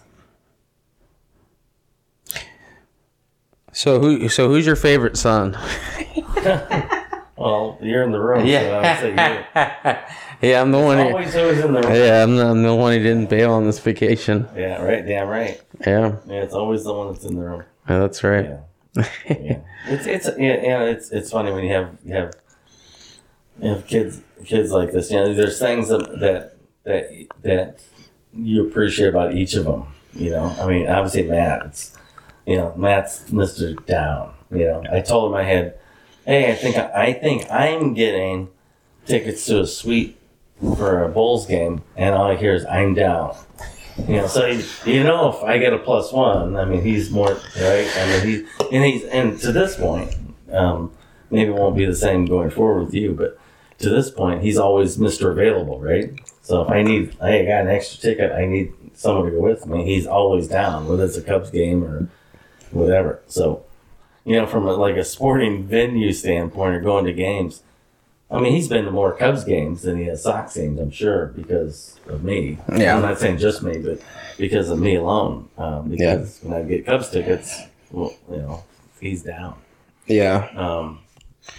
But in Blake's case, I really appreciate Blake and his, I don't know, weirdness, and I don't mean that. I mean that in a very positive way. Weirdness in that he, his costume tonight. He's just stuff like that. He's Blackbeard. He's always thinking. He's always reading weird books or watching weird shows and turning me on to them and telling me I should watch this. And then for you, you've got this. You made me a fan of who's the geophysicist or astrophysicist? Oh, Neil deGrasse Tyson. Yeah. And as I watch everything, I read everything he's done, which he's got another book out now. Yeah, does he? Yeah, but it's just for you, it's just I think you're this podcast. This is perfect for you. I can't imagine Matt or Blake doing this because this is something that's right up your alley. So it's something that I never would have guessed it until you told me. And then when I heard that, I thought, this is perfect for you because this is something that you'll really enjoy doing. Yeah, I'm learning all the skills of editing and stuff, and it's really hard. It really is, but I'm enjoying it, which is nice because I haven't enjoyed something like this in a long time. So it feels good. But just to piggyback on what you're saying, just to make Matt and Blake feel good. The things I admire most about Matt is that I just feel like he's a leader in the sense of I just feel like he always knows the right thing to do. You know what I mean? he's just like the older brother. He's living that role. Everybody. Yeah. I mean, he has the ability to kind of get the troops going in one direction. And yeah. No, he does. He knows how to get things going. He just, he's always leading. You know what I mean? That's just the best way to describe him is he's a pusher and he just knows, what. I think it was classic too. Excuse me. But, no, you're good. When you gave the best man speech at his wedding, when you asked, hey, raise your hand if you've been punched by Matt, and I think everybody but Potter had been punched, and Scott had been punched by Matt. So it goes to show that they still showed up and came to his wedding. So there's just something about Matt that punch you or not, they still love you. They still love him. And so it goes beyond. Yeah. That. So he's obviously a good dude. I mean, right? I mean, obviously people love him and appreciate what he does, but because otherwise he would have a wedding party of one. Yeah. Right. You and Blake too. Mm-hmm. So. Yeah. And then with Blake, I really, I don't feel like I know Blake as well as I want to, but Blake's just he's Blake. You know what I mean? He's who he is. He's and I guess it's you can't, to me, there's nothing better than an authentic person, and that's what Blake is. Yeah, he's going to bring himself, and he's going to be himself 100%. He's going to bring his wife, who's his wife, and she's just as weird as he is, and they're going to have a good time. And I know you mean that in a good way, and I did. Of course, because they're very. And Blake's very smart. I mean, he's really super intelligent. He really is. I mean, he has thoughts on things. I'm like, wow. E-currencies and what's the Bitcoin and stuff. What's the other one where it's the non-fungible tokens? Oh, NFTs, yeah. Stuff like that. And he has, he does research. I don't know if he does research, but he just knows so much shit about. Then I think, was that just the way a 26-year-old, 27-year-old soon is, that they have all this knowledge at their fingertips? But he just, he always impresses me when I talk to him. I don't talk to him as much as I should, but he, the things he's into and the things he knows about, and the type of food he's into and the type of food preparation. I mean, he's a very interesting dude and just different. Just different in a very positive. Yeah, no, I agree, and I feel like he was coddled the most, and he became himself. Mm-hmm. You know what I mean? Yeah, he definitely was. Yeah, which is good, man. So let me ask you this while you're scrolling through your phone: What do you want this podcast to become? Where do you hope it goes?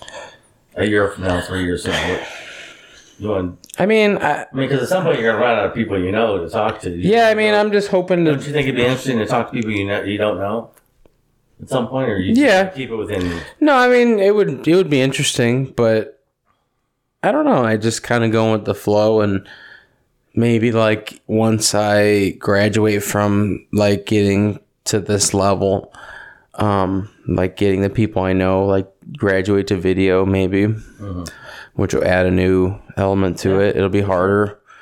I guess it's just how much I can take until I have to like maybe hire somebody to help me. Yeah. Because like AV is like, you know, it's tough, man. You know what I mean? To get the video right, to get the audio right. But yeah, I'm just hoping that, you know, just it doesn't have to be something that's super successful to me as of now, you know, maybe like in a period after maybe I start video, maybe try like a Instagram or something and see what happens and invite, like, cause like right now what I plan to do is get it a couple under my belt and then just send it to people that would be interested in hearing me and you talk. Yeah. And then see where it goes from there and get feedback. Like I'm always interested in feedback. Like that's really what I want. You know, hey, this is how you make it better.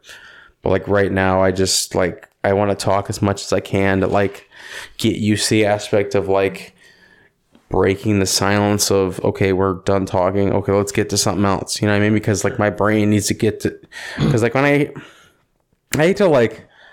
hate to format everything. I hate to like make everything about Rogan because like he's my idol. But like when shit gets like quiet on his podcast, he goes to like his bank and he just keeps moving. Yeah. But like me, I have like a threshold. You know what I mean? So like I do need a refresher sometimes, or somebody to be like, hey, like, because I could talk for hours, but I just can't.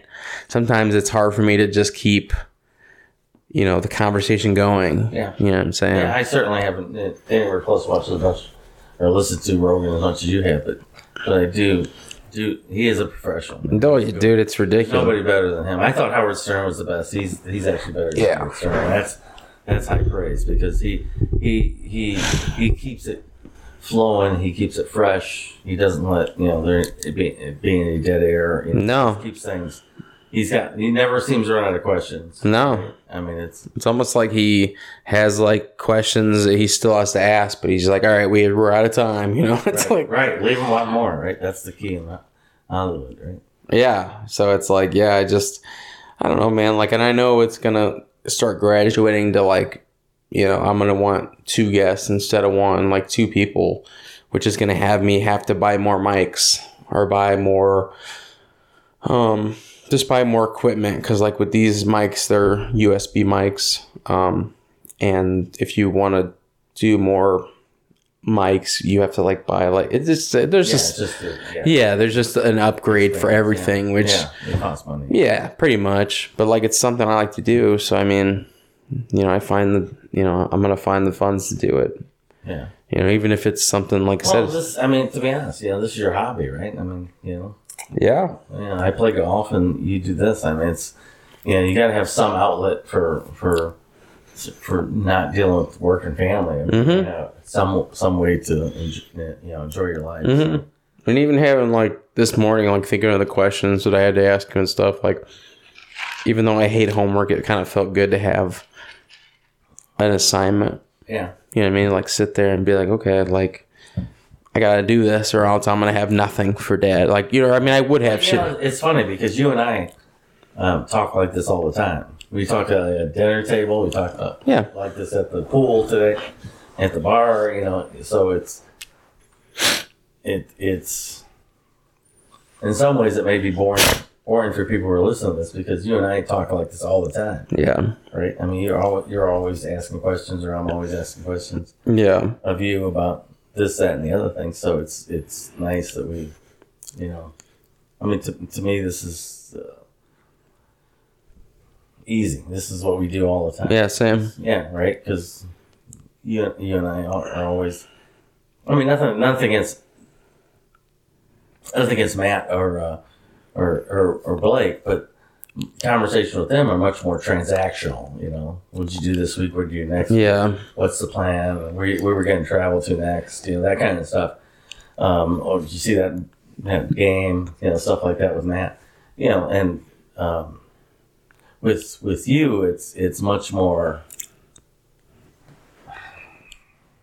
feelings, right? I mean, it's much more about life and what you're going through at the moment, what I'm going through, that kind of stuff. Yeah. And again, not. And I don't mean that in any derogatory way to Matt or Adam, no, Matt or Blake, but it's just those conversations are a little different. With you, it's yeah, and maybe it's because you and I are more alike too. We have different more emotions. We're OCD. We've kind of dealt with life in the same terms. So, but yeah, it's just different with them. Yeah, no, I agree. Better, not worse, just different. Yeah, just different. No, I agree. I mean, the reason I feel this way though is because I don't know. I just take life pretty serious. Like when I go through things in life, I just don't see it as oh yeah, I did this and I'm man, that happened. Man, I got to tell someone about this, or I wonder if anybody else has ever done this and feel this way. I'm going through life and it just feels like everybody's just living it like it's nothing. You know what I mean? But I'm man, I'm making this much money, or I'm going to work all the time. Is anybody else noticing you have no time anymore to do anything? Right. Or does anybody else notice the switch of man, it feels like yesterday I was playing video games and now I'm working 70 hours a week. Mm-hmm. You know what I mean?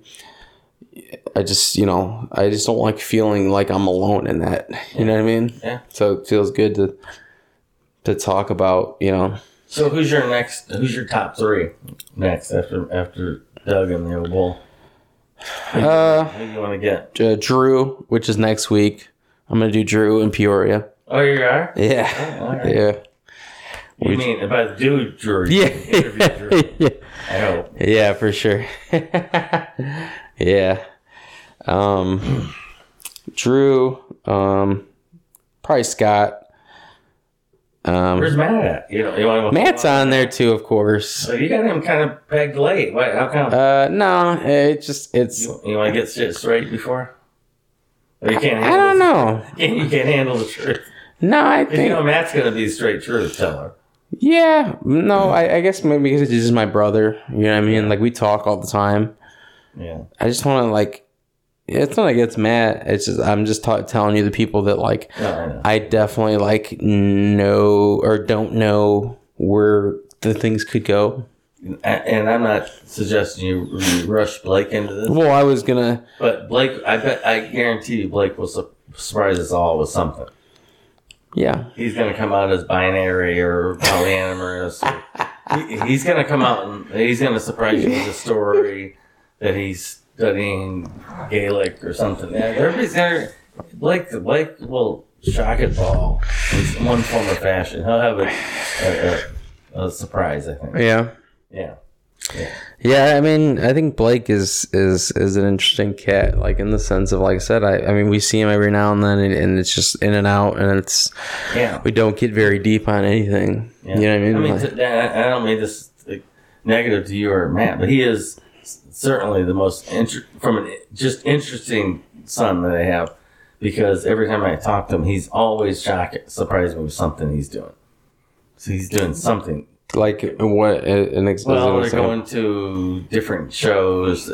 They want to go to Des Moines, or and that's not true. He didn't say that. But every time I talk to him about what's going on in his life, it always is very surprising to me. And kind of sad on my part, because I shouldn't be surprised at this point in his life.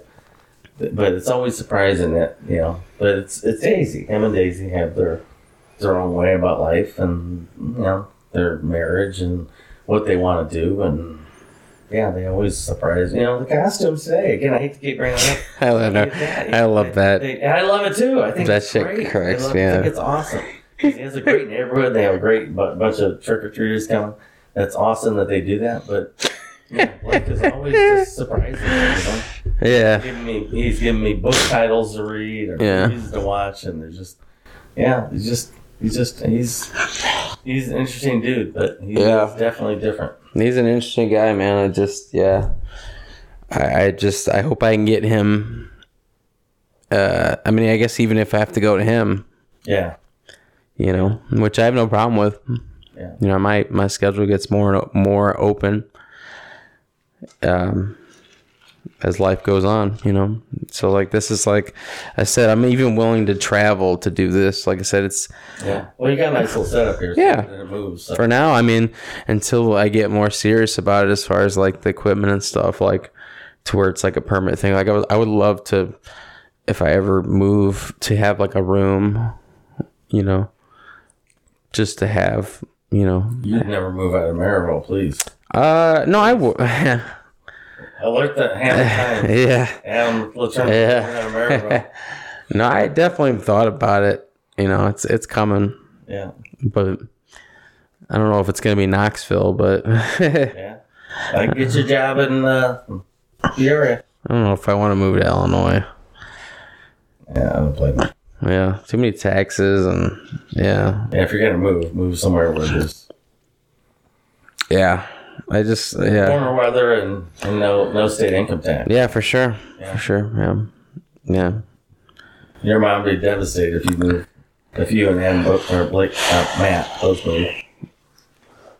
Yeah, I don't think that would be tough. As you get older, just moving it as your family gets older. With grandma and stuff, I just always think about that. Yeah, I'm glad you do, because you know what, we said this earlier, but I want to get this on tape. Your grandma is the absolute best person I know, Grandma Pat, and your mom's family are outstanding. I mean, people are amazed when I sit there and rave about my in-laws and tell them how wonderful they are, and they just, you're really your in-laws? Oh yeah, I'm going out to see my in-laws for Thanksgiving. Not my recent in-laws, my other first in-laws. They just and they say they must be wonderful people. I said, oh, they are. And Pat is the matriarch. She's the best of the bunch. I mean, she's amazing. She's amazing. So, I would hope. I want Matt to do what he wants to do, but that would crush Pat if she. Yeah. And if you move, that would crush Pat. So hopefully. I'm not moving far if I do. Well, hopefully, if he does move, she comes to visit like she does Anthony, and because I know she likes those trips and stuff like that. But hopefully, it's like that, because she's just a wonderful. I agree. And I mean, she's an excellent woman. I came along, I don't know, I'm sure it was 16, 17 or something. So I saw some stuff, but I didn't see the worst of it. But the fact that she's survived and managed to live through all that and still have a smile and laugh. I know. An upbeat demeanor. Oh my gosh. I just have a theory about that, like that there's kind of two types of people that go through that kind of trauma, and there's people that live it and don't want anybody else to go through that, so they become that person, right? The loving person. And then there's the people that are like, oh no, the people they're gonna feel my pain too, right? She's not that. No. Yeah. I mean, I hate to say this, but it's the grandma and Skip paradox of they both went through shitty shit, but like one of them's like, I'll take advantage of you. The other one's like, I'm just gonna do what I do, and if you take advantage of me, whatever, Right. That's grandma. She's like, I hope you don't take advantage of me because I'm gonna give you everything. Yeah. No, yeah, that's great. She's one of my absolute favorite people in the world. Me too. She's just so caring, so loving. Just loves you guys, and I mean, shit, she even loves Blake when Blake comes around, or Yeah. and she's just and she now granted she would want to know that Natalie or I were up there to see Mom. Like, what day are you coming to see your mom this weekend? I'll meet you up there. If Natalie was there, I was there. But that's all. That's that's a commitment. When I think about how many people did not go see my mom in the nursing home, and her own family, and yet Pat's coming up there. Yeah. I mean, that's lovely. I mean, that's Well, let me tell you this, and I know you know this, but there wasn't many people that appreciated and loved Granny more than Grandma. And she still talks about how, she loved you boys so much. And, this is your grandma you're talking about who loves you more than anything. And she's telling you that there's a grandma on the other side that loves you. Yeah. That's true. Like, you know what I mean? Oh, what a great woman she was, and, all this stuff. And, like, it's so foreign because I hate to say it, but you're around some women that just... like jealousy, right? Yeah. And there's a grandma just sitting there being like, there's nobody that loves you more than that lady, I know. I haven't heard that before, but I'm not surprised that Pat would say that, because that's the kind of person she is. She's just so honest and caring and just true. She's just very honest and forthright, and she's she's right. I mean, it's kind of like how I looked at Mom, how she was with you and Matt. As bad as you guys were, we'd get her ass beat left and right. And I think she only whipped Matt one time, never whipped you, I don't think. But Matt rolled her fist up at her, and she couldn't help but beat her. And she would call me crying, and I apologized, and please, I'm sorry. But and I'm sure he deserved it. But she thought nothing of whipping our ass. Yeah. So when you see like me with Greeley or Brock, it's the same paradox. Right. It's just something about grandkids, and you'll see it one day, but something about grandkids, you just have a whole different view of them and life, and you let them get by with a lot more than you ever would your own kids, and the love is different. Better or not worse, it's just different. And it's, I see it now with Brenda, with her granddaughter. Oh my gosh. I mean, she lets her get by with anything. Yeah. And she was so hard on her boys, her kids. Really, was she? Well, based on what I heard. What she said. They tell me. So but it's just funny that it's just the way things are, that, Granny, just all she did was invest love in you guys. Yeah. And to be honest, I probably shouldn't say this because, but, I always felt bad for Blake, because I don't think Blake got the same level of love from Granny and Grandpa that you guys got. But I think it's also fair to say that because Tiffany never let Blake, did I say Brock? I'm sorry, Blake. No, you said Blake. Okay, Blake stay over there as much. Like you guys, I mean, Sherry needed to go out on a Saturday night. She'd call me and I'm busy. Call my mom, she'll watch them, and she did. Then the next week, I was supposed to have you guys, hey, Tiffany and I are going out, can you watch? I mean, she never, ever said no. She watched you guys all the time, every time we asked, without doubt. Al never complained. He loved to have you guys, and that was great. Mom loved to have you every time. And, it's just, when it came time, like, hey, can Blake, maybe let's go out and let Blake over there. And then Tiffany like, oh, I don't know, your mom doesn't really know him and doesn't really. She kind of put it in your head. He would love to have been around you guys. So anyway, and he didn't, and Mom would have loved him and treated him great.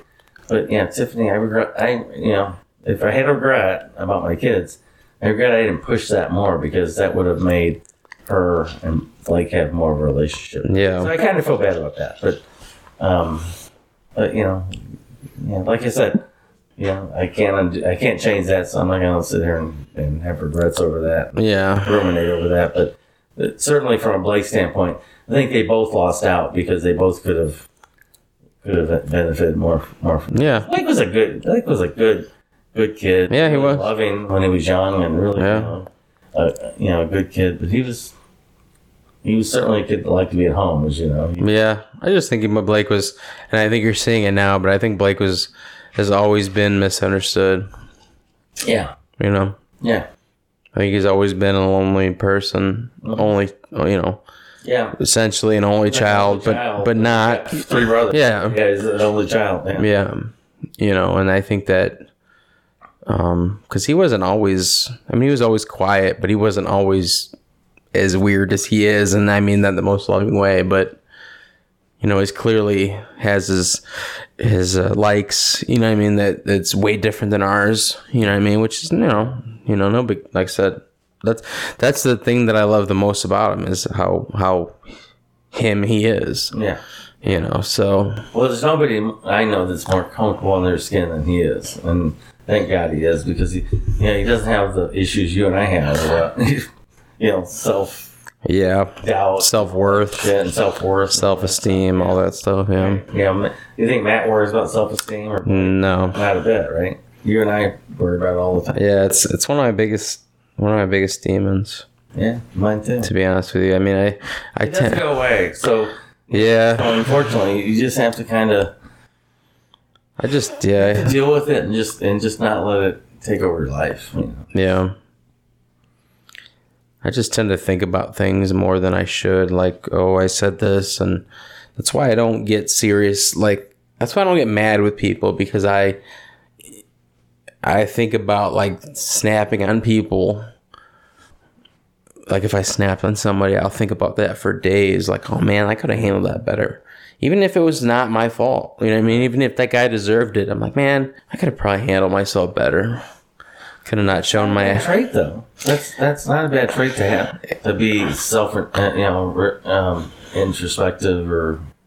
Yeah. It's not, but it just eats at me, because like it's not just those things; it's the light things too. Of like, oh, maybe, because even when I deserve to be upset, or I deserve to do this or that, like I still will be like, I'll still self-reflect or self-doubt myself, like, oh, maybe I shouldn't have acted that way, or shouldn't have said that or whatever, even though like, that's why I take a lot. That's why I talk so much about things like this, because I need people to validate me of, was I being a dick there, or did I deserve this, or what do you think if this is the situation? Like, should I have done this? Like, self-doubt is like something that was instilled in me a long time ago, and it's a blessing and a curse, because it allows me to constantly self-check myself, where I'll never be the guy. I'll never be the guy that doesn't pick up on a cue like, he's being annoying. Like, I know when I'm, you know what I mean? Oh, yeah. I know when I'm not wanted around. I know when I'm not being whatever, when I'm being rude, or when I'm I always know. So how does this podcast, I mean, I don't want to put words in your mouth. This seems like a great catharsis for you. Even though you're supposedly interviewing the subject, you're still talking and giving your input. This seems like an awesome lesson for counseling, right? I mean, it seems like, okay, I don't want to go to counseling, so let me do a podcast. Pretty much. And then I can sit there and interview people, talk to them, there's probably nothing you learned in Doug's interview. Maybe that I didn't know. Yeah, maybe not. Maybe not anything that like. But the fact that you were able to do it and share stuff. So my point is, how much of this is for you? A lot of it. Most of it, right? Yeah, I think it's what you take from it. You know what I mean? Yeah. Like if you felt like you took something from it, great. But I definitely do too. You know what I mean? But like, I definitely want to go away from these podcasts saying that I learned something, and that whoever I'm interviewing, or we're a little bit closer, and hopefully you enjoyed yourself, and hopefully we could do it again. You know what I mean? Yeah. Like, in the sense of that, a lot of this is for me, clearly, and I'm not shy about that. but also to the seeing it come together and seeing me make the podcast and have it come from nothing to like literally putting it together, creating the intro, making it what it is and putting it on the internet. Like that was so satisfying. Yeah, so that's what made me want to do it even more. That's good. To where I was like, I can't fucking wait to interview the next person because I can't wait to edit it and I can't wait to put it together to make it something to be able to send it to people. Oh shit, Adam's interviewing his dad. Like I want to hear that. Well, let me ask you, could you see yourself interviewing somebody like Brenda? Somebody you don't know anything about? Because the thing is would that be better or worse? Because everything you learn about her is going to be new, right? Yeah, but so it's different, right? Than me and Matt. Yeah, but that's okay though. Because like I'll still be able to have the repertoire of questions I have, you know, because like I feel like even some of my friends I want to interview in my head, I might know as much about Brenda as I know about them because they never talk to me like that. You know what I mean? Like a guy like, I mean, no offense, but like a guy like Joe, I don't know much about his life. I don't know much about his demons, his likes, his dislikes, you know what I mean? We don't really get deep like that, but I would love to. But I would love to interview Brenda. Just anybody who wants to talk. Yeah. Anybody who wants to give me an hour, 2 hours of their time. You know, I don't want to feel like it's something that people don't want to do. Right. Because if you don't want to do it, then that's fine. Well, like you mentioned earlier, you know, the person kind of blew you off. You know, that's, they don't want to do it. They don't do it, right? Yeah. You know, and maybe it's just the time's not right now, too. So could be. Yeah. Could be. But yeah, yeah, exactly. If you don't want to do it, that's fine. I'd rather you, I mean, the same thing with, we were talking about earlier, like, you know, people paying to have sex. Like, I don't want to fuck somebody that, you know what I mean? Yeah. That, you know, that doesn't want to do it. Like, I want you to be here because you want to be here. Right. And not because, like, I forced you to be here and, you're next. Like, no, this is all for me and for you. In the sense of that we're just talking, like really, like that's all we're doing. We just have mics in front of our faces, and that's all you have to do is sit here and talk. And if you don't want to do it, that's fine. If you don't answer my questions, say, hey, I don't feel like answering that question, and we can move on. In the grand scheme of things, what would we be doing right now if we weren't doing this? We'd be doing the exact same thing. Right, except no mics in it. Yeah. So, I mean, it's just, I don't know, just being able to publish it and I guess making it like an art. In the sense of I'm creating a name, creating a brand for myself in like a low key way. Yeah. Like maybe it'll end up being something, maybe it won't, but that's not really what I'm looking for. I'm looking for like, hey, like the best thing I guess for me, like to think about it is like interviewing people and getting a cool logo, like to where it's not just the boxes I had, and then being like, somebody I don't know being like, hey, like I would love to do your podcast and just talk and just, you know what I mean? Like have somebody maybe from my high school or something be like, hey, I've seen that you have a podcast. I'd love to do it. And then go from there. You know what I mean? That's it. So we're going to do a quick segment. I have here the top 10 comedy movies of the 2000s, so the last 23 years basically. I want to hear your top, how many, it doesn't have to be 10, but as many as you can name between 2000 and now of like your favorite comedy movies. And we're going to compare it to the top 10 of Rolling Stone and and just see like how they compare. I know it's a little harder because you kind of got to reach, you know what I mean? Well, and trying to put them in that time. Like, where's Dumb and Dumber? It doesn't, you know what? Dumb and Dumber's in the 90s. Okay. But it is 90s. Yeah. I'm in trouble then. You know what? The reason I did 2000s is because I originally did all time, but there was some ones in there like from the 70s. I'm like, there's no way my dad's seen this movie. Mm-hmm. So it was like, we can't even talk about this. So, so you just, I guess if you name it, I'll tell you if it was in the 2000s. What's the bowling movie with Woody Harrelson? There's a bowling movie? Bowling, where you got Yeah, Woody Harrelson, and he gets Munson. I've never seen that movie. You've never seen that? Oh man, You're not talking about You're not talking about The Big Lebowski, are you? no. Okay. No, the same director as The Big Lebowski. It was. I could Google it.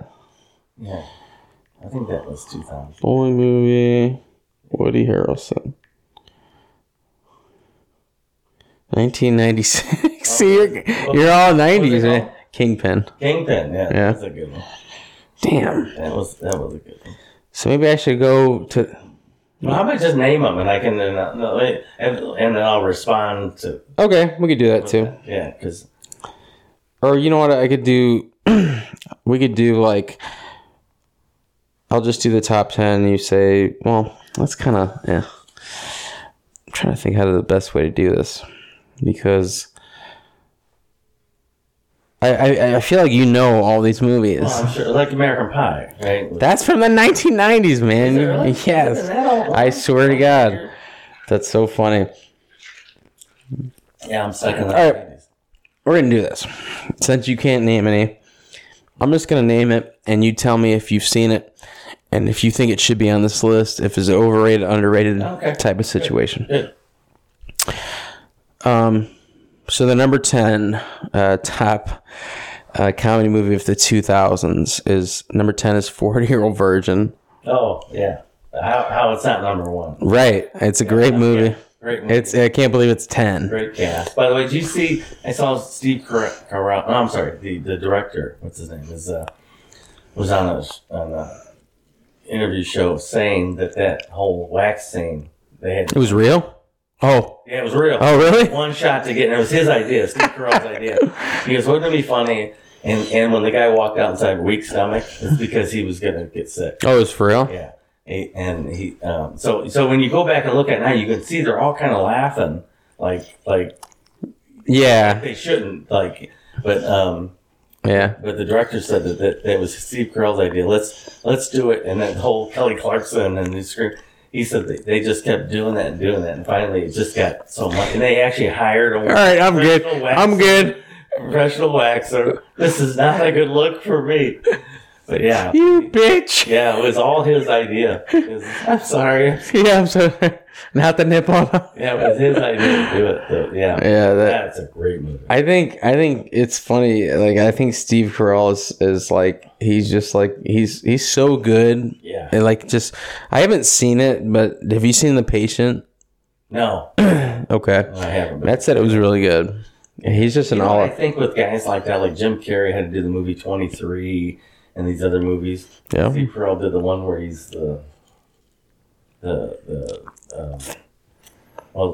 patient is one, and then the one where he was like a soldier or he was being bullied or something. I forgot. I don't think I've seen that. Yeah, and it was, but these guys that are so funny, they just can't stand just to be funny. They have to show what good actors they Yeah. are, which is awesome. Yeah. But it also, I think, diminishes just how good they are. Yeah. Like what's his name? The guy you mentioned earlier that you love, Happy Gilmore. Adam Sandler. Adam Sandler, right? Oh, and Uncut They're fun Gems. movies, Uncut and they Gems. do some serious ones, Yeah. right? The Uncut Gems was good. Yeah, and it's great, I guess, but just do funny stuff. I don't. There's other people to do the serious acts. So you don't like that? I don't like that. I do. I don't. If it works. If it works, but a lot of times Did you like Uncut Gems? I haven't seen it. Oh, it's good. Is it? It's good. Yeah. But I saw the movie where he was like on the remote control where he kept fast forwarding it and all of a sudden his life was over. He kept. Is that Click? Yeah. Yeah, that's not. That's him, right? Click? Click? It's a comedy? Well, isn't it? No, it's a serious movie, right? With Adam Sandler? Yeah. Isn't that him? Isn't that? Yeah, if it's Click. Yeah, where he fast forwards through all his wife's bitching and all that stuff. Yeah, but that's the funny movie, right? I've never seen the movie, but. Oh, yeah, no, but it's kind of a serious movie. Oh, I don't know.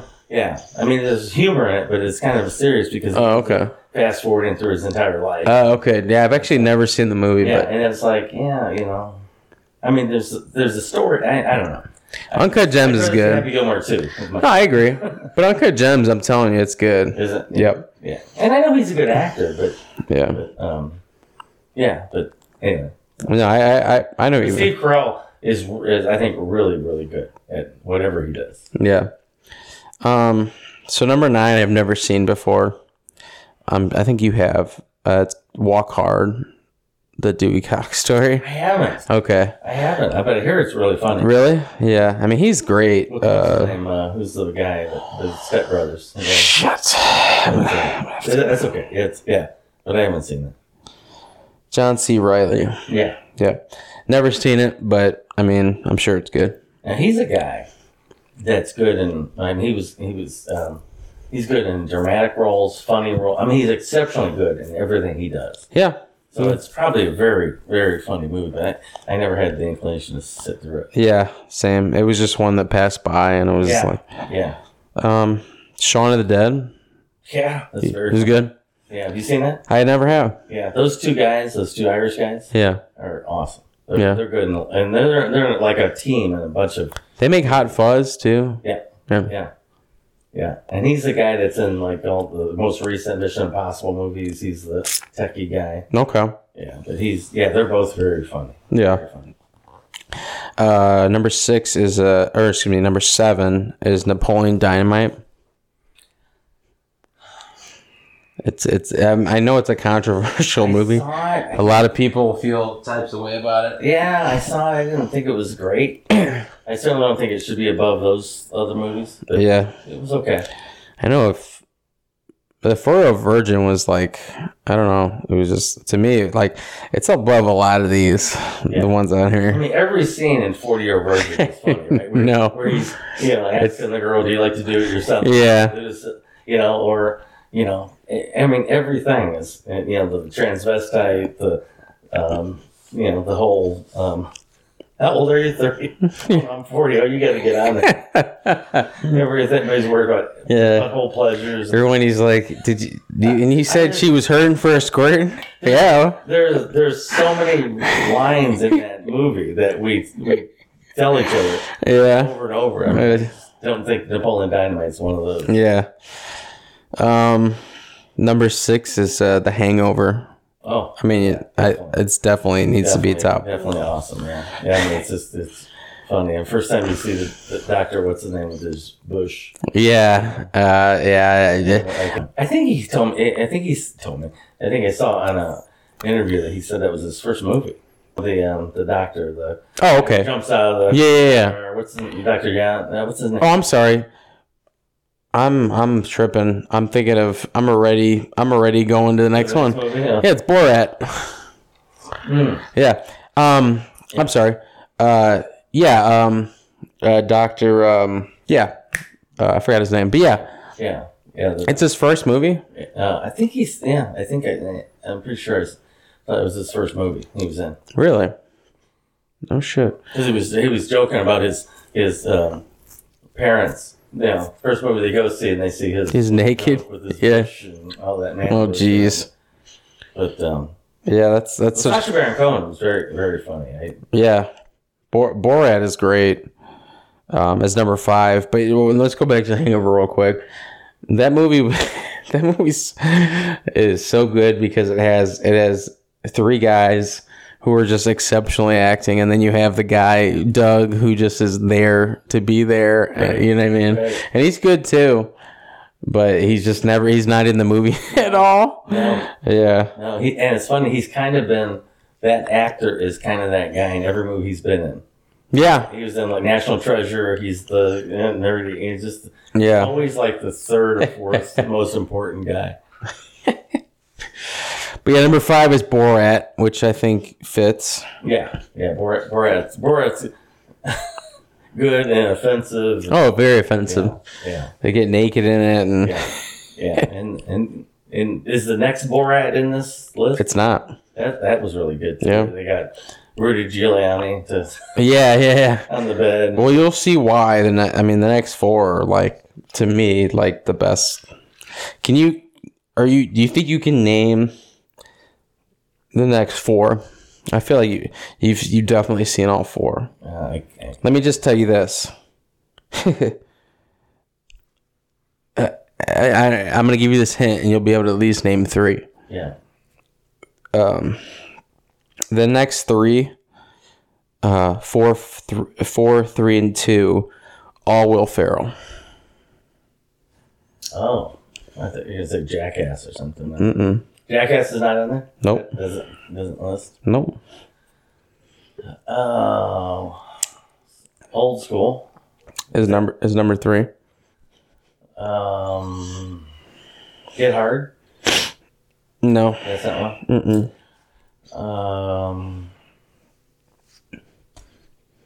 Gosh, what is the other? Oh, Step Brothers. Mm-hmm. Yeah. Number 4. Course, yeah. So you just have 2 and 1. Anchorman. Yep. Anchorman. And then they're number 1. Number 1? Number 1 is the next one. Really? It's my favorite movie, actually. My favorite comedy movie. I actually said it in my interview. I don't know. Superbad.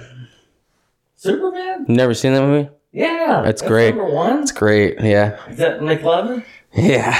That's number 1? It's a great movie, man. I love that movie. It's a good movie. You think it's a great movie? Oh, yeah. Wow. It is some good... I think so, man. I think it just it has Seth Rogen and it just has a bunch of good actors, and there's a lot of funny references in there, man. Yeah. I think you need to rewatch it. Yeah, I have to do that. Yeah, it's a good one. But yeah, it's that's funny. Yeah, I remember. Yeah, the McLovin. Oh yeah, that's a. Yeah, so do you think just naming your own, you think you would have got a few of these? I would have to think about it, yeah, because it's just the timing. When you're old like me, it's hard to think about, the years. Yeah, no, I get that. Like I said, I was starting off with a bunch of 90s movies. Well, I was, like I said, I mean... What's the one with the zombies? Zombieland, I thought was good. I thought shouldn't it? Yeah. Top 20 at least? It might. I mean, I just typed in top 10. Yeah. There was I said there was a bunch of lists, but I just went with like Rolling Stone. Oh. Yeah. Like I do, like I'm trying to create like a segment where I ask questions, and then I get to like a game like that where I do top 5s or whatever. And I was trying to think. Can I make a suggestion? Yeah, go ahead. So I don't know if you know who Stephen Colbert is, but late night, of course, Stephen Colbert. So he has this. I think it's 10 questions. I don't know how many. It's the Colbert questionnaire, and he asks everyone the same question. It's like apples or oranges. What's your favorite? And it's what's your best and what's your favorite sandwich, and what's your favorite movie, and it's like these same questions he asks everybody. So it might be worth somewhere in your podcast of coming up with some number of questions, whether 6, 8, 10, and asking everybody the same, just so you can have a comparison. Yeah. Because at least it's a commonality, right? Then it's kind of and one of the questions is, what do you think happens to us when we die? So it goes from apples and oranges, what's your favorite fruit, to what do you think happens when we die? So it goes gradually gets further. Very binary to very, open. Yeah, I like that. Yeah. I like that idea. I mean, like I said, I'm just trying. It's exactly what I'm trying to do, is find a default kind of curriculum so that way I don't have to do my homework. It's more of just like, all right, well, this is the questions I always ask, right, and now they know and they can think about it. Right. So, like I said, there's a lot of I know there's a lot of hiccups with these first couple episodes, because I'm trying to figure out the format. I'm trying to figure out the best way to do it. You know what I'm saying? So I'm trying to figure out what would be the funnest thing to do. Yeah. You know what I mean? Like what I just did with you, top 5 or whatever, top 10. Me and Doug did a lot of top 10s, but I guess with you, I was like, I don't really know what music you listen to, or I don't know, like, you obviously don't play video games, so, like, I couldn't go there. You know what I'm saying? And now, I guess now that we're going there, like, what are, like, your top 5 music, like, artists? Like, in any order? Yeah, you know. Do you not like music? I do. No, I do. You know, I know you call it, you know, douchebag music, but Oh, we're going there? yeah, you know, I like, Really? yeah. I mean, I'm probably the only person that will admit that, like, Nickelback, Creed. Really? Yeah, I'm starting to like country now. Being in Central Illinois, you hear there's like 15 country stations and one Yeah. rock station, and it's like 80s and 90s. So, yeah, I'm starting to like a little more country. Now. Really? Like what artists? You know, I was Morgan Wallen, of course. You know. Yeah. What the hell is the name of that? Cole something. Cole Swindell? Yeah, Cole. Swindell. That's my dude. Yeah. Yeah, like Cole Swindell. Everybody hates on that guy. Really? I'm like, yeah. Yeah. Yeah, I mean, you can't go wrong with Brad Paisley. And, you know, the day before Bill Burr, Keith Urban's going to be in town at the same place that we're at. So that's great for the. I always took you as like a old school. I am. I mean, and I'm trying to become a little more modern and I think country's my route to doing that. But I'm definitely a Aerosmith, Pat Benatar, 38 Special guy. You know. Oh, I don't know anybody but Aerosmith. Like 80s bands. Yeah, Van Halen. Okay. Actors, more 70s, but yeah, I'm definitely that. Okay. Yeah, I didn't know that. Yeah. You know, not a Blink 182 or. Really? I feel like you would like them. I've heard the music and I like some of it, but it's not. It's one of those things. You know, when you get to be this age, you don't want to get caught listening to that. You know, you like it, but you don't want to pull up next to somebody with the windows down and having some 25-year-old girl look over. Yeah, that's true. Yeah, so, yeah, it's. So who's your favorite son? Well, you're in the room, so I would say you. Yeah, I'm the one. Always in the room. Yeah, I'm the one who didn't bail on this vacation. Yeah, right. Damn right. Yeah. Yeah, it's always the one that's in the room. Yeah, that's right. Yeah. Yeah. It's funny when you have kids like this. You know, there's things that you appreciate about each of them. You know, I mean, obviously Matt's Mr. Down. You know, I told him hey, I think I'm getting tickets to a suite for a Bulls game, and all I hear is I'm down.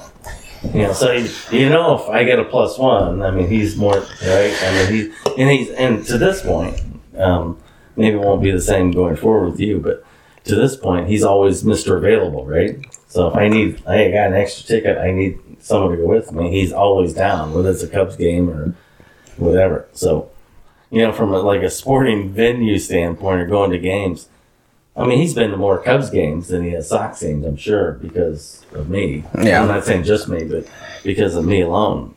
Because when I get Cubs tickets, well, you know, he's down. Yeah. But yeah, you know, like in Blake's case, you know, I really appreciate Blake and his, I don't know, weirdness, and I don't mean that. I mean that in a very positive way. Weirdness in that he, you know, his costume tonight. You know, he's just stuff like that. You know, he's Blackbeard. He's always thinking. He's always reading weird books or watching weird shows and turning me on to them and telling me I should watch this. And then for you, you know, you've got this.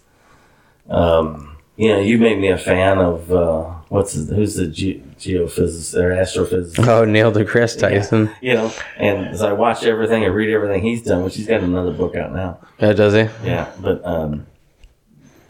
but you know, it's just, you know, for you, it's just, you know, I think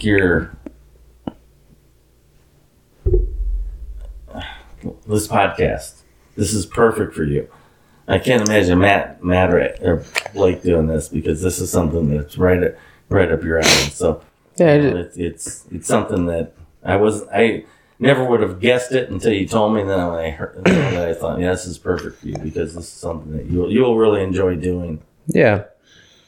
I'm learning all the skills of editing and stuff, and it's really hard. It really is, but like I'm enjoying it, which is nice because I haven't enjoyed something like this in a long time, so it feels good. But just to piggyback on what you're saying, just to make Matt and Blake feel good. I the things I admire most about Matt is that I just feel like he's a leader, in the sense of I just feel like he always knows the right thing to do. You know what I mean? Like he's just like the older brother. Like he's living in that role. Everybody. Yeah. I mean, he has the ability to kind of get the troops going in one direction. And yeah. No, he does. He knows how to get things going. He just, he's always leading. You know what I mean? That's just the best way to describe him. Is he's a pusher, and he just knows. He knows what. I think it was classic too. Excuse me. But, no, you're good. When you gave the best man speech at his wedding, when you asked, "Hey, raise your hand if you've been punched by Matt," and I think everybody but Potter had been punched, and Scott had been punched by Matt. So it goes to show that they still showed up and came to his wedding. So there's just something about Matt that punch you or not, they still love you. They still love him. And so it goes beyond that. So he's obviously a good dude. I mean, right? I mean, obviously people love him and appreciate what he does, but because otherwise he would have a wedding party of one. Yeah, you right. and Blake too. Mm-hmm. So yeah, and then with Blake, I really. I don't feel like I know Blake as well as I want to, but Blake's just he's Blake. You know what I mean? He's who he is. He's I guess it's you can't, to me, there's nothing better than an authentic person, and that's what Blake is. Yeah, he's gonna bring himself, and he's gonna be himself 100%. He's gonna bring his wife, who's his wife, and she's just as weird as he is, and they're gonna have a good time, and I know you mean that in a good way, and I did. Of course, in a good way too, because they're very, and Blake's very smart. I mean, he's really super intelligent. He really is. I mean, he has thoughts on things. I'm like, wow, e-currencies and what's the Bitcoin and stuff. What's the other one where it's the non-fungible tokens? NFTs, yeah. Stuff like that. And he has, he does research. I don't know if he does research, but he just knows so much shit about, then I think, was that just the way a 26-year-old, 27-year-old soon is, that they have all this knowledge at their fingertips? But he just, he always impresses me when I talk to him. I don't talk to him as much as I should, but he, the things he's into and the things he knows about, and the type of food he's into and the type of food preparation. I mean, he's a very interesting dude, and just different in a very positive. Yeah, no, I agree, and I feel like he was coddled the most, and he became himself. You know what I mean? Yeah, he definitely was. Yeah, which is good, man. So let me ask you this while you're scrolling through your phone. What do you want this podcast to become? Where do you hope it goes? A year from now, 3 years from now? Because at some point you're going to run out of people to talk to. I'm just hoping to... Don't you think it'd be interesting to talk to people you don't know at some point, or you keep it within... No, it would be interesting, but I don't know. I just kind of go with the flow, and maybe like once I graduate from like getting to this level, like getting the people I know, like graduate to video maybe, which will add a new element to it. It'll be harder. I guess it's just how much I can take until I have to like maybe hire somebody to help me. Yeah. Because like AV is like, it's tough, man. You know what I mean? To get the video right, to get the audio right. But yeah, I'm just hoping that, you know, just it doesn't have to be something that's super successful to me as of now, you know, maybe like in a period after maybe I start video, maybe try like a Instagram or something and see what happens, and invite, like, because like right now what I plan to do is get it a couple under my belt and then just send it to people that would be interested in hearing me and you talk. Yeah. And then see where it goes from there and get feedback. Like, I'm always interested in feedback. Like, that's really what I want. You know, hey, this is how you make it better. But like right now, I just like, I want to talk as much as I can to like get used to the aspect of like breaking the silence of, okay, we're done talking. Okay, let's get to something else. You know what I mean? Because like my brain needs to get to, because like when I hate to format everything. I hate to like make everything about Rogan because like he's my idol, but like when shit gets like quiet on his podcast, he goes to like his bank and he just keeps moving. Yeah. But like me, I have like a threshold, you know what I mean? So like I do need a refresher sometimes, or somebody to be like, hey, like, because I could talk for hours, but I just can't. Sometimes it's hard for me to just keep, you know, the conversation going. Yeah. You know what I'm saying? Yeah, I certainly haven't anywhere close to watch as much or listen to Rogan as much as you have, but I do. He is a professional. No, dude, it's ridiculous. Nobody better than him. I thought Howard Stern was the best. He's actually better than Howard Stern. That's high praise because he keeps it flowing. He keeps it fresh. He doesn't let there be any dead air. No, he keeps things. He never seems to run out of questions. No. Right? I mean, it's almost like he has like questions that he still has to ask, but he's like, all right, we're out of time. You know, it's right. Leave him want more. Right. That's the key in Hollywood. Right. Yeah. So it's like, yeah, I don't know, man. Like, and I know it's gonna start graduating to like, I'm gonna want 2 guests instead of 1, like 2 people, which is gonna have me have to buy more mics or buy more, just buy more equipment, because like with these mics, they're USB mics, and if you want to do more mics, you have to like buy like there's just an upgrade for everything, which it costs money. Yeah, pretty much. But like it's something I like to do, so I mean, I find that I'm gonna find the funds to do it. Yeah. Even if it's something like I said. To be honest, this is your hobby, right? I mean, Yeah. I play golf and you do this. I mean, it's, you got to have some outlet for not dealing with work and family. I mean, some way to enjoy your life. Mm-hmm. So. And even having like this morning, like thinking of the questions that I had to ask you and stuff, like even though I hate homework, it kind of felt good to have an assignment. Yeah. You know what I mean? Like sit there and be like, okay, like I gotta do this or else I'm gonna have nothing for Dad. Like, I would have shit. It's funny because you and I talk like this all the time. We talk at a dinner table. We talk like this at the pool today, at the bar. So it's in some ways it may be boring for people who are listening to this because you and I talk like this all the time. Yeah. Right. I mean, you're always asking questions, or I'm always asking questions. Yeah. Of you about this, that, and the other thing. So it's nice that we, I mean, to me, this is easy. This is what we do all the time. Yeah, same. Yeah, right. Because you and I are always. I mean, nothing against Matt or Blake, but conversations with them are much more transactional. What'd you do this week? What'd you do next week? Yeah. What's the plan? Where we're going to travel to next? That kind of stuff. Or did you see that game? Stuff like that with Matt. And with you, it's much more feelings, right? I mean, it's much more about life and what you're going through at the moment, what I'm going through, that kind of stuff. Yeah. And again, not, and I don't mean that in any derogatory way to Matt or Adam, or Matt or Blake, but it's just those conversations are a little different. With you, it's and maybe it's because you and I are more alike too. We have different more emotions. We're OCD.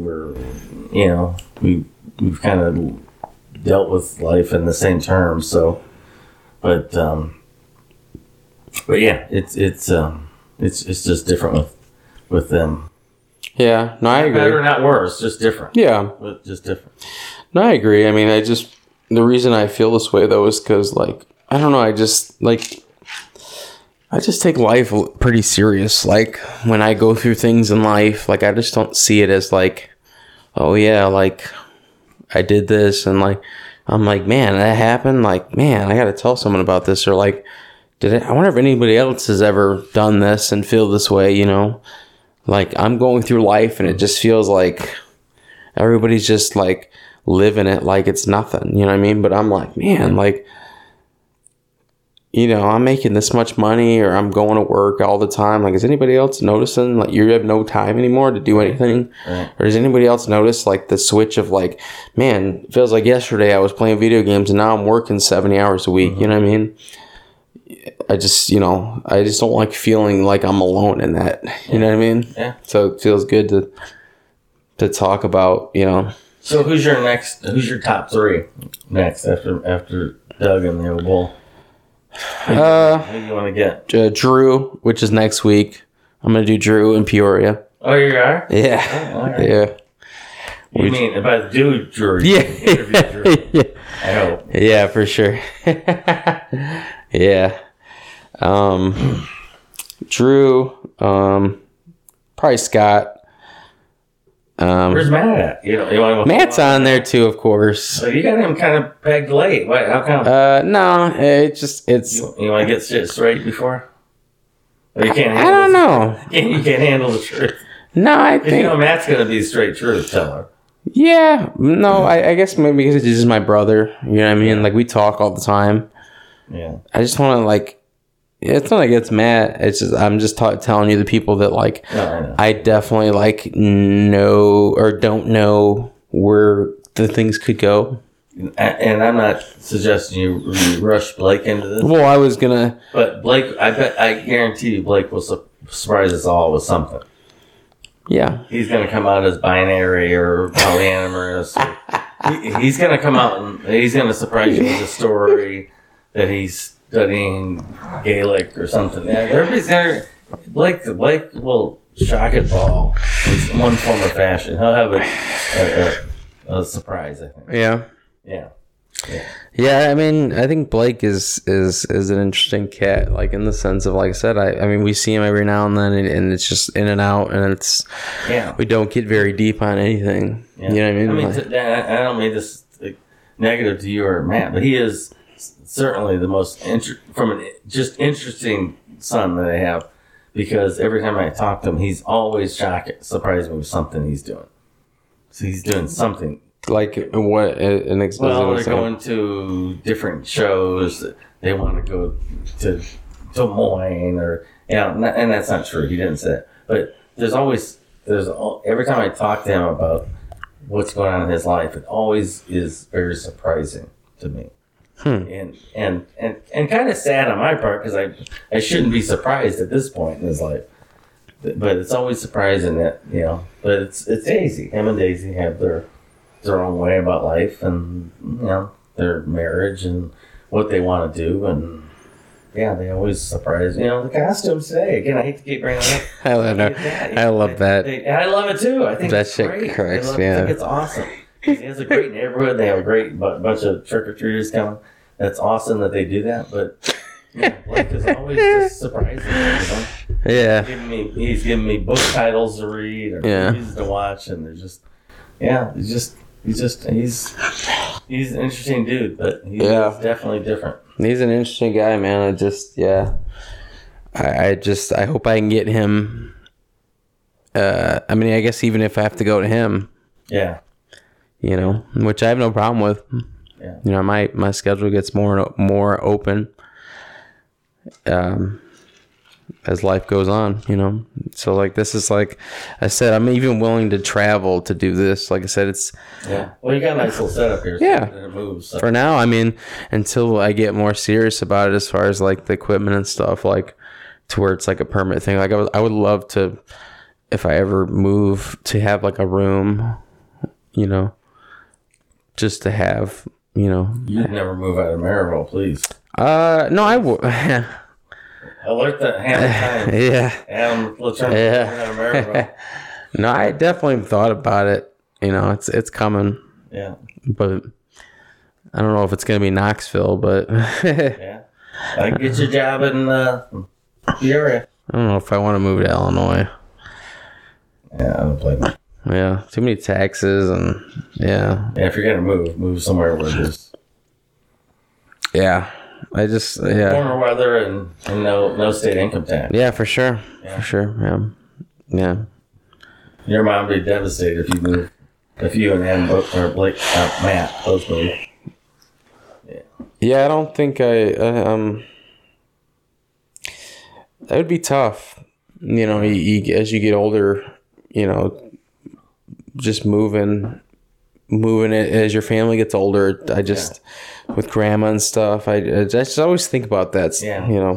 I'm glad you do, because you know what? You know, we said this earlier, but I want to get this on tape. You know, your grandma is the absolute best person I know, Grandma Pat, and your mom's family are outstanding. I mean, people are amazed when I sit there and rave about my in-laws and tell them how wonderful they are, and they just, you're really your in-laws? Oh yeah, I'm going out to see my in-laws for Thanksgiving. You know, not my recent in-laws, my other first in-laws. You know, they just and they say they must be wonderful people. I said, oh, they are. They are. And Pat is the matriarch. She's the best of the bunch. I mean, she's amazing. She's amazing. So, yeah, I would hope. I don't want Matt to do what he wants to do, but that would crush Pat if she. Yeah. And if you move, that would crush Pat. So, you know, hopefully. I'm not moving far if I do. Well, hopefully, you know, if he does move, she comes to visit like she does Anthony, and you know, because I know she likes those trips and stuff like that. But hopefully, it's like that, because she's just a wonderful. I agree. And I mean, yeah, she's an excellent woman. You know, I came along. I don't know, sure it was 16, 17 or something. So I saw some stuff, but I didn't see the worst of it. But yeah, the fact that she's survived and managed to live through all that and still have a smile and laugh. I know.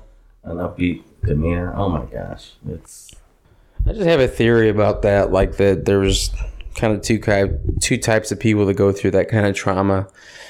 And there's people that live it and don't want anybody else to go through that, so they become that person, right? The loving person. And then there's the people that are like, oh no, the people they're gonna feel my pain too, right? She's not that. No. Yeah. I mean, I hate to say this, but it's the grandma and Skip paradox of they both went through shitty shit, but like one of them's like, I'll take advantage of you. The other one's like, I'm just gonna do what I do, and if you take advantage of me, you know, whatever, you know, right. That's grandma. She's like, I hope you don't take advantage of me because I'm gonna give you everything. Yeah. You know. No. Yeah. That's great. She's one of my absolute favorite people in the world. Me too. She's just so caring, so loving. Just, you know, loves you guys, and I mean, shit. She even loves Blake when Blake comes around, or yeah, you know, and she's just and she, you know, when now Grant, she would want to know that Natalie or I were up there to see Mom. Like, what day are you coming to see your mom this weekend? I'll meet you up there. If Natalie was there, I was there. But that's all. That's, you know, that's a commitment. You know, when I think about how many people did not go see my mom in the nursing home, you know, and her own family, and yet Pat's coming up there. Yeah, I mean, that's lovely. And that's well, let me tell you this, and I know you know this, but there wasn't many people that appreciated and loved Granny more than Grandma. And she still talks about how, oh, she loved you boys so much. And, this is your grandma you're talking about who loves you more than anything. And she's telling you that there's a grandma on the other side that loves you. Yeah. That's true. Like, you know what I mean?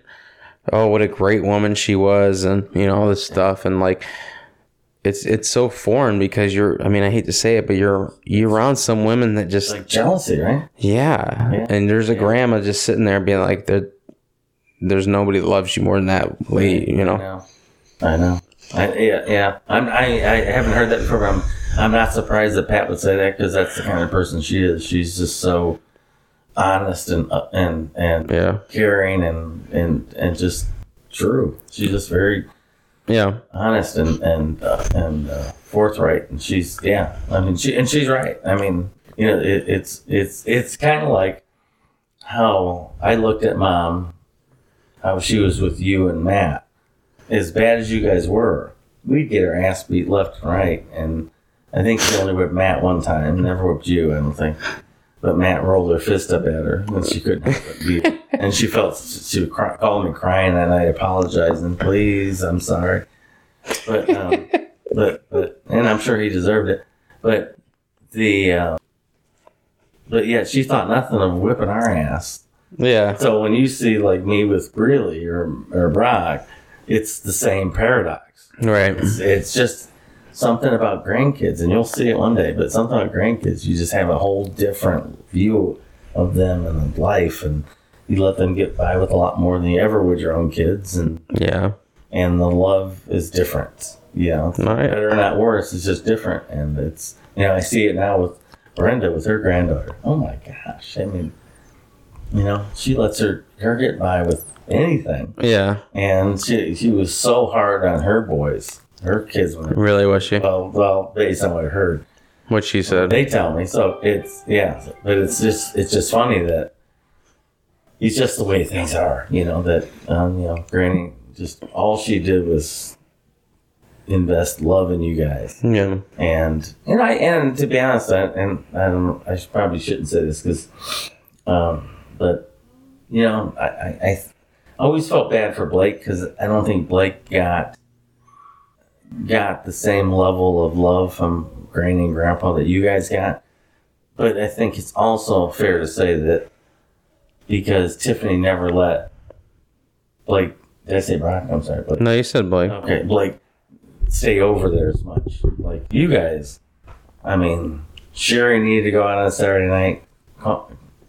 She'd call me and I'm busy. Call my mom, she'll watch them, and she did. Then the next week, I was supposed to have you guys, hey, Tiffany and I are going out, can you watch? I mean, she never ever said no. She watched you guys all the time, every time we asked, without doubt. Al never complained. He loved to have you guys, and that was great. Mom loved to have you every time, and it's just when it came time, like, hey, can Blake, maybe let's go out and let Blake over there. And then Tiffany like, oh, I don't know, your mom doesn't really know him and doesn't really. She kind of put it in your head. I would love to have been around you guys. So anyway, and he didn't, and Mom would have loved him and treated him great. But Tiffany, if I had a regret about my kids, I regret I didn't push that more because that would have made her and Blake have more of a relationship. Yeah. So I kind of feel bad about that. But like I said, I can't change that, so I'm not going to sit here and have regrets over that. Ruminate over that.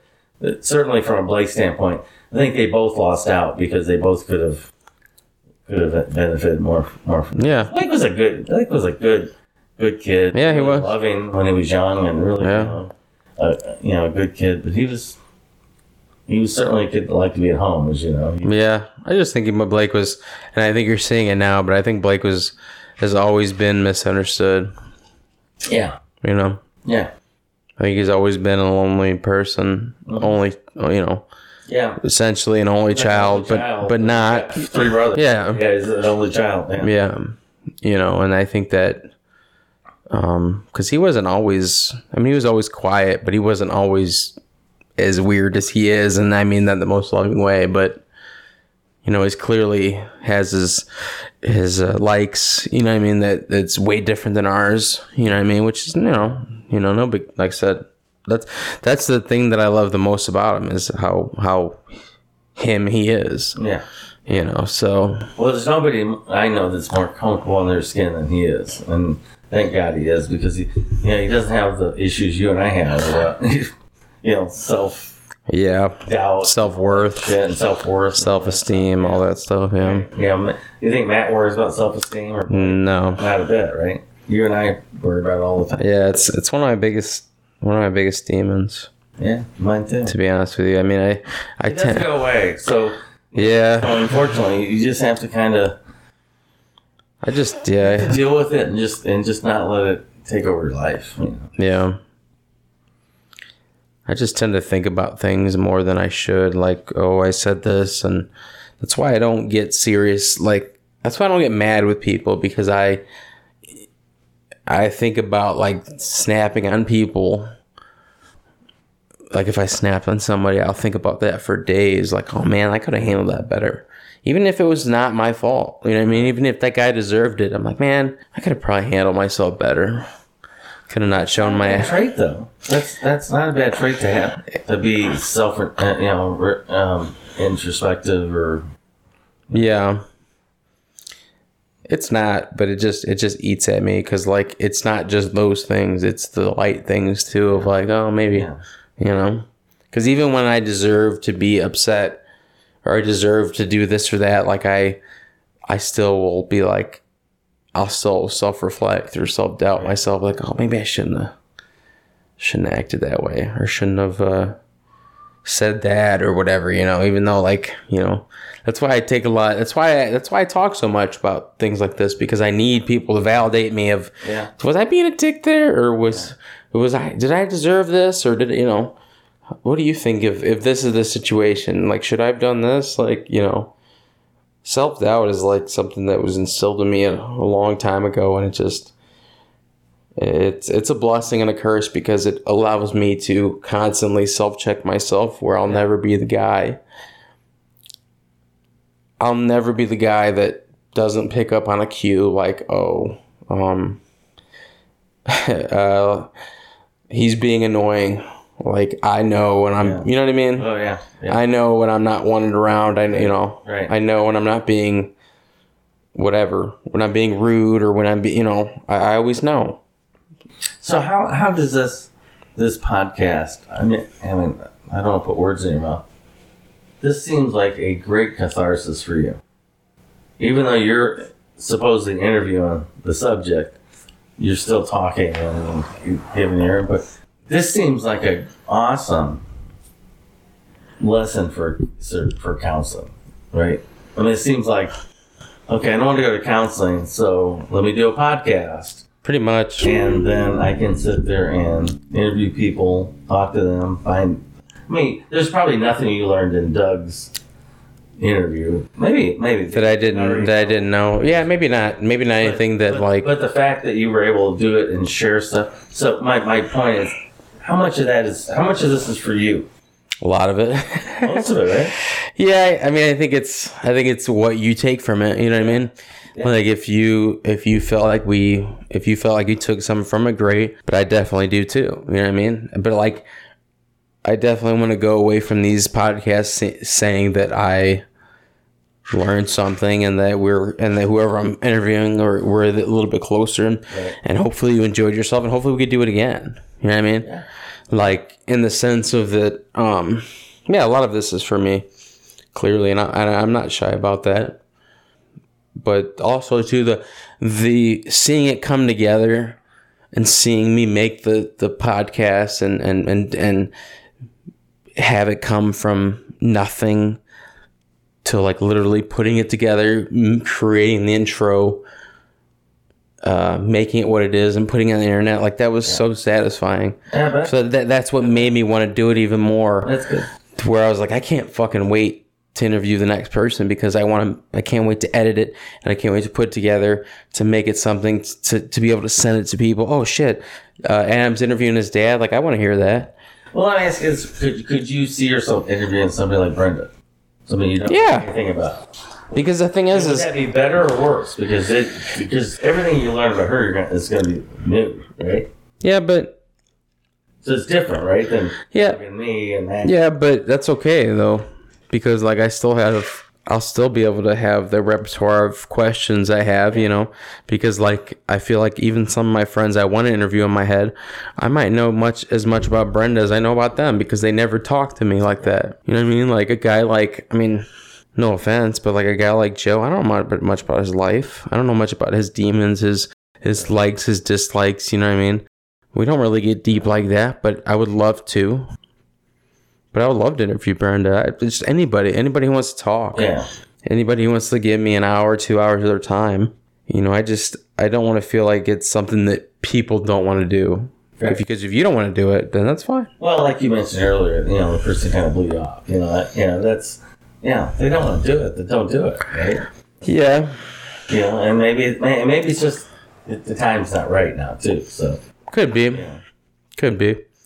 But yeah, yeah, exactly. If you don't want to do it, that's fine. I'd rather you, I mean, the same thing with, we were talking about earlier, like, you know, people paying to have sex. Like, I don't want to fuck somebody that, you know what I mean? Yeah. That, you know, that doesn't want to do it. Like, I want you to be here because you want to be here. Right. And not because, like, I forced you to be here and, oh, you're next. Like, no, this is all for me and for you. In the sense of that we're just talking, like really, like that's all we're doing. We just have mics in front of our faces, and that's all you have to do is sit here and talk. And if you don't want to do it, that's fine. If you don't answer my questions, say, hey, I don't feel like answering that question, and we can move on. In the grand scheme of things, what would we be doing right now if we weren't doing this? We'd be doing the exact same thing. Right, except no mics in it. Yeah. So, I mean, it's just, I don't know, just being able to publish it, and I guess making it like an art.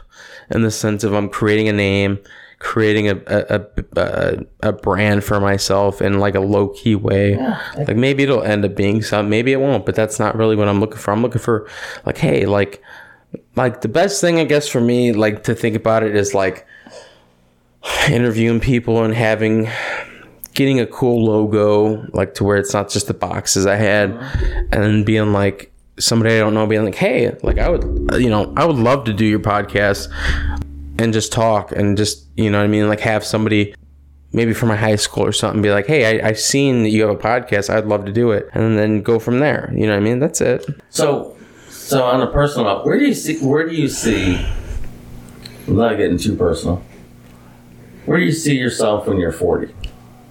You have a whole decade. You still driving a truck? Yeah.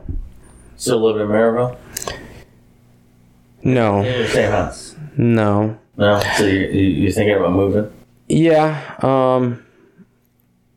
Let me get a drink. All right, go ahead and ask that question again. Yeah, so you're 31 now? Right? I'll be 32 next month, yeah. Okay. So, where do you see yourself when you're 40? Physically, emotionally, not asking romantically, but where do you see yourself career-wise, life-wise, and other? I'm hoping to be in the same company. Like I said, I'm making really good money. Working for McLean, making more money than I ever thought I ever would. That was a good move. I'm still impressed. Like, it's gonna be crazy though, working midnights for 10 years. I never thought I'd be. So they don't have a day shift option? Or? So they're talking about maybe going to days eventually, like everybody. But this job is just it's just meant for nights. It sounds like it is. With the size of the truck, because the second the sun comes up, it's like. You know what I'm saying? Like it just gets harder. There's people in the parking lot. You got to get them to move. It's just, it's a pain in the fucking ass. So it's like, but yeah, no. Same company, hopefully. So Matt goes to Knoxville. You would not, and take plants roots. You can't imagine going there? I don't think so. Oh, really? Not that I wouldn't want to, because I would, but this is just all I know. You know what I mean? Yeah. Yeah. Well, for me, it's and certainly not all about me, but, I hope you stay in the area because it's only a couple hours away. Blake's on the way here. Yeah. I can breathe over here. So this is the way I look at it is I find it hard to even go on vacation. I couldn't imagine like trying to find time to go see somebody. You know what I mean? And I'm not trying to weigh one thing or another, but no, I get it. It's hard, man.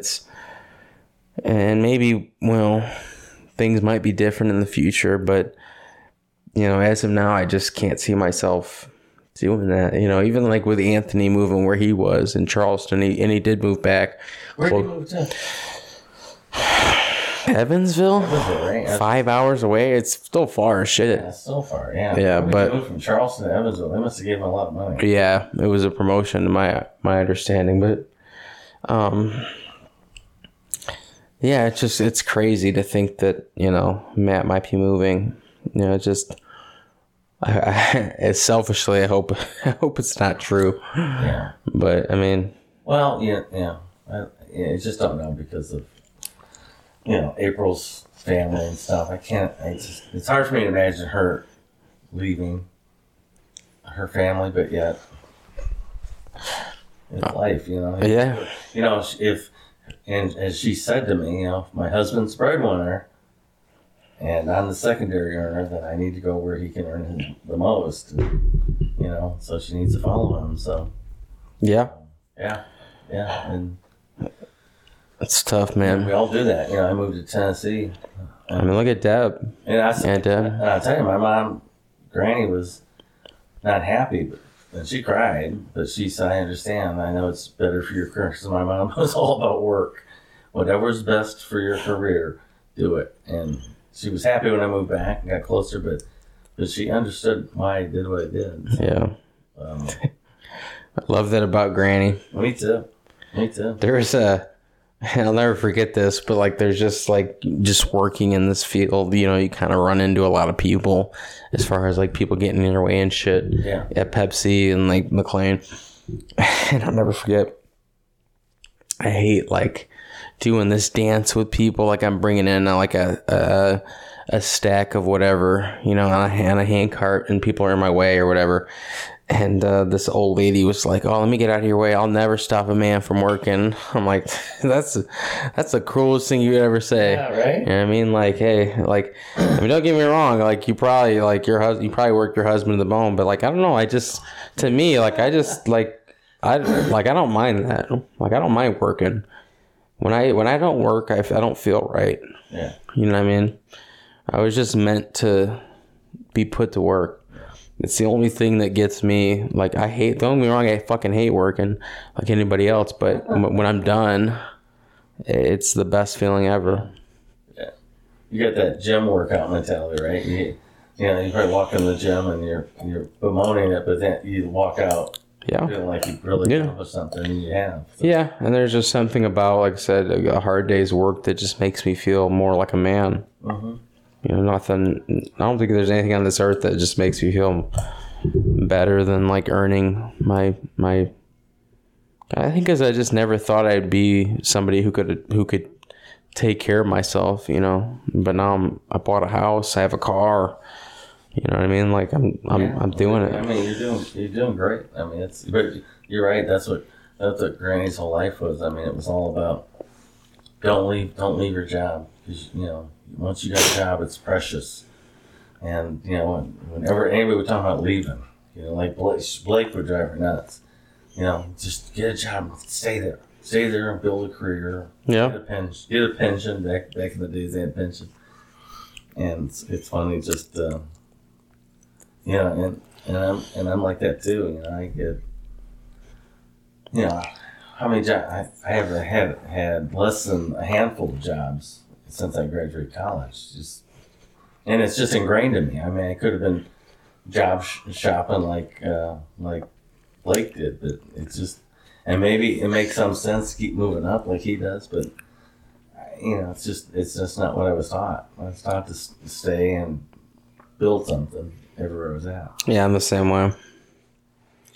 I'm the same way. It's very interesting. It's actually very interesting to hear that you want to stay where you're at. That's a testament to obviously the job is good enough. And I mean, I hate to say it, but like, every job I've ever had is kind of like every woman I've ever had. Like, I've had every intention on staying 100%. And I've had every intention of working to the bone on whatever I'm doing. But, you know, I mean, something happens and you move along and then the next come along and, you know, I have every intention of staying there and, you know, but like, you know, and I stick in as long as I can. Has any job ever come to your trailer and stabbed the mattress? No, not for working. You mean like if I was working at another job at the same time? Yeah, right. If you're working 2 jobs. Yeah, no.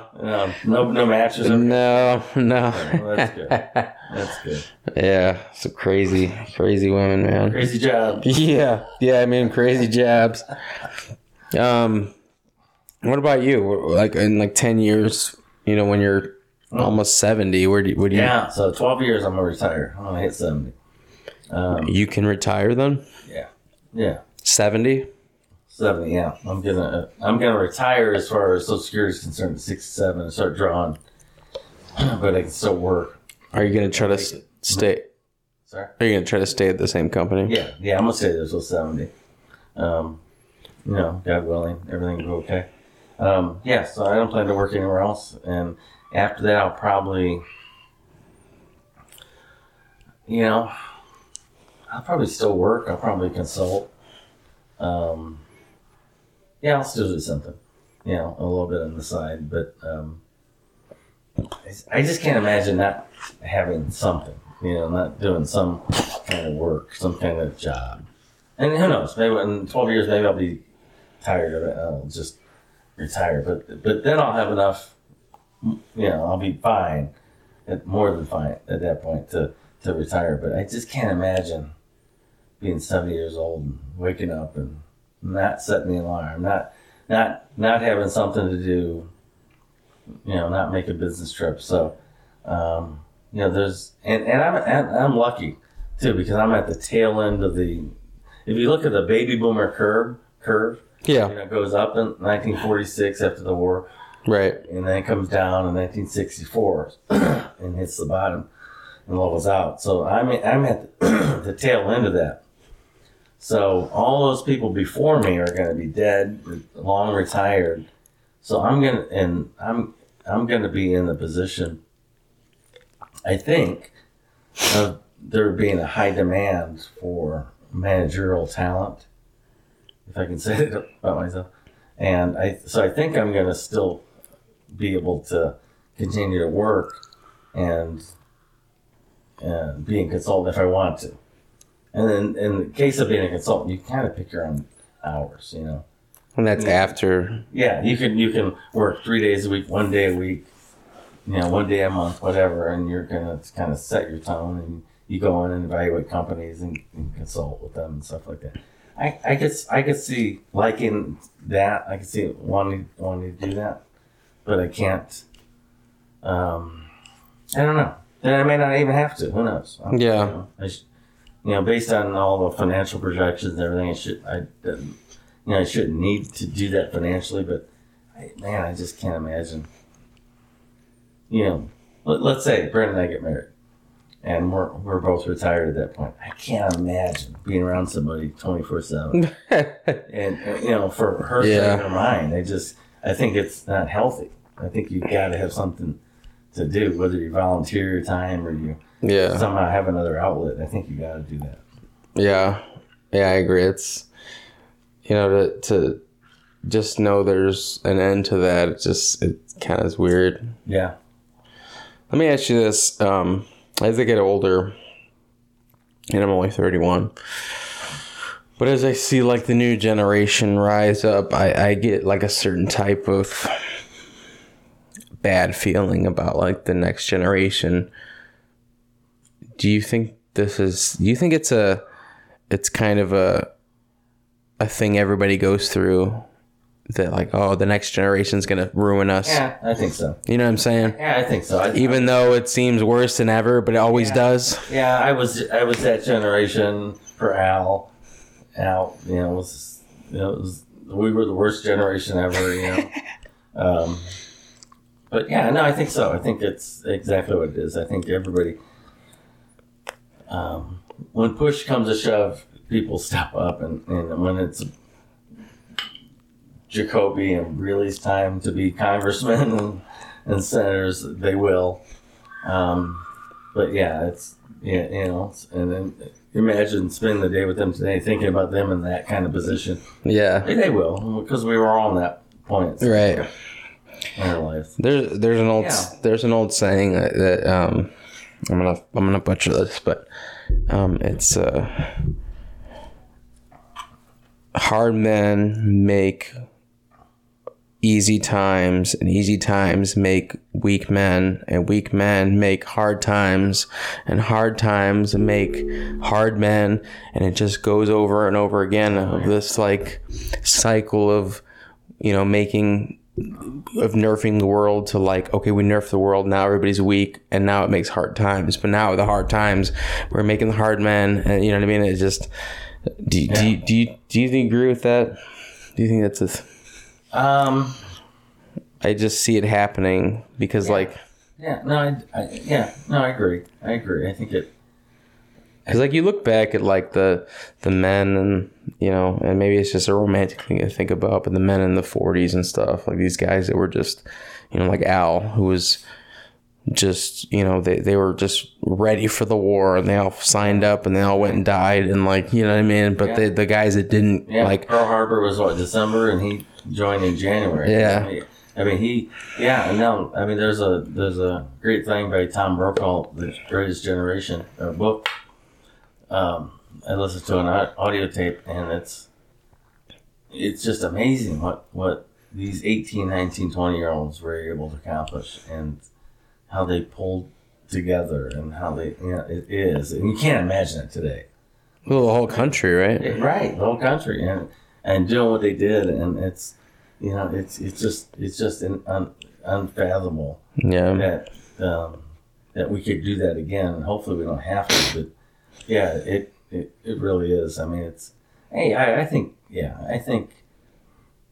this. I mean, I hope this political discourse where it's especially with like Nancy Pelosi's husband being beaten with a hammer and almost died by somebody who was trying to get to Nancy Pelosi, and I'm not a big fan of hers, but still, my gosh. Yeah. Should your husband get beat to death by a hammer because you're the Speaker of the House? I mean, there's something. It's just got to stop. There's just too much venom in all of our political discourse, and everyone is against everybody. And, it's going to find those people you mentioned earlier that are unbalanced. Those people will find reason to go and kidnap the governor of Michigan or do shit like that. It's just, and think that they're getting tacit approval by Donald Trump. Oh yeah. Granted, I'm not the biggest Donald Trump fan, but I don't think for a minute he thought January 6th is going to turn out that way, or anybody was going to go try to kidnap the governor of Michigan. But still, you got some responsibility for what you say. And it's just a different time. Yeah, it is. I mean, especially things like that were never even. Yeah, it's just getting too real and too ambivalent, and people were just trying to hurt each other. And it's so from that standpoint. I mean, I think everybody needs to take a. And I'm glad the midterms, I think, are next week. Take a deep breath and just really look at 2024 and just, try to move on from the Joe Biden and Donald Trump. I know. Get some people who are more moderate, more to negotiate with each other, because it's so binary right now. Everybody's against one way or another. Yeah. I hate to say it, but in this country, if you're not a victim, then you're an oppressor. You know what I mean? That type of thing. And that's why there's so much victim mentality of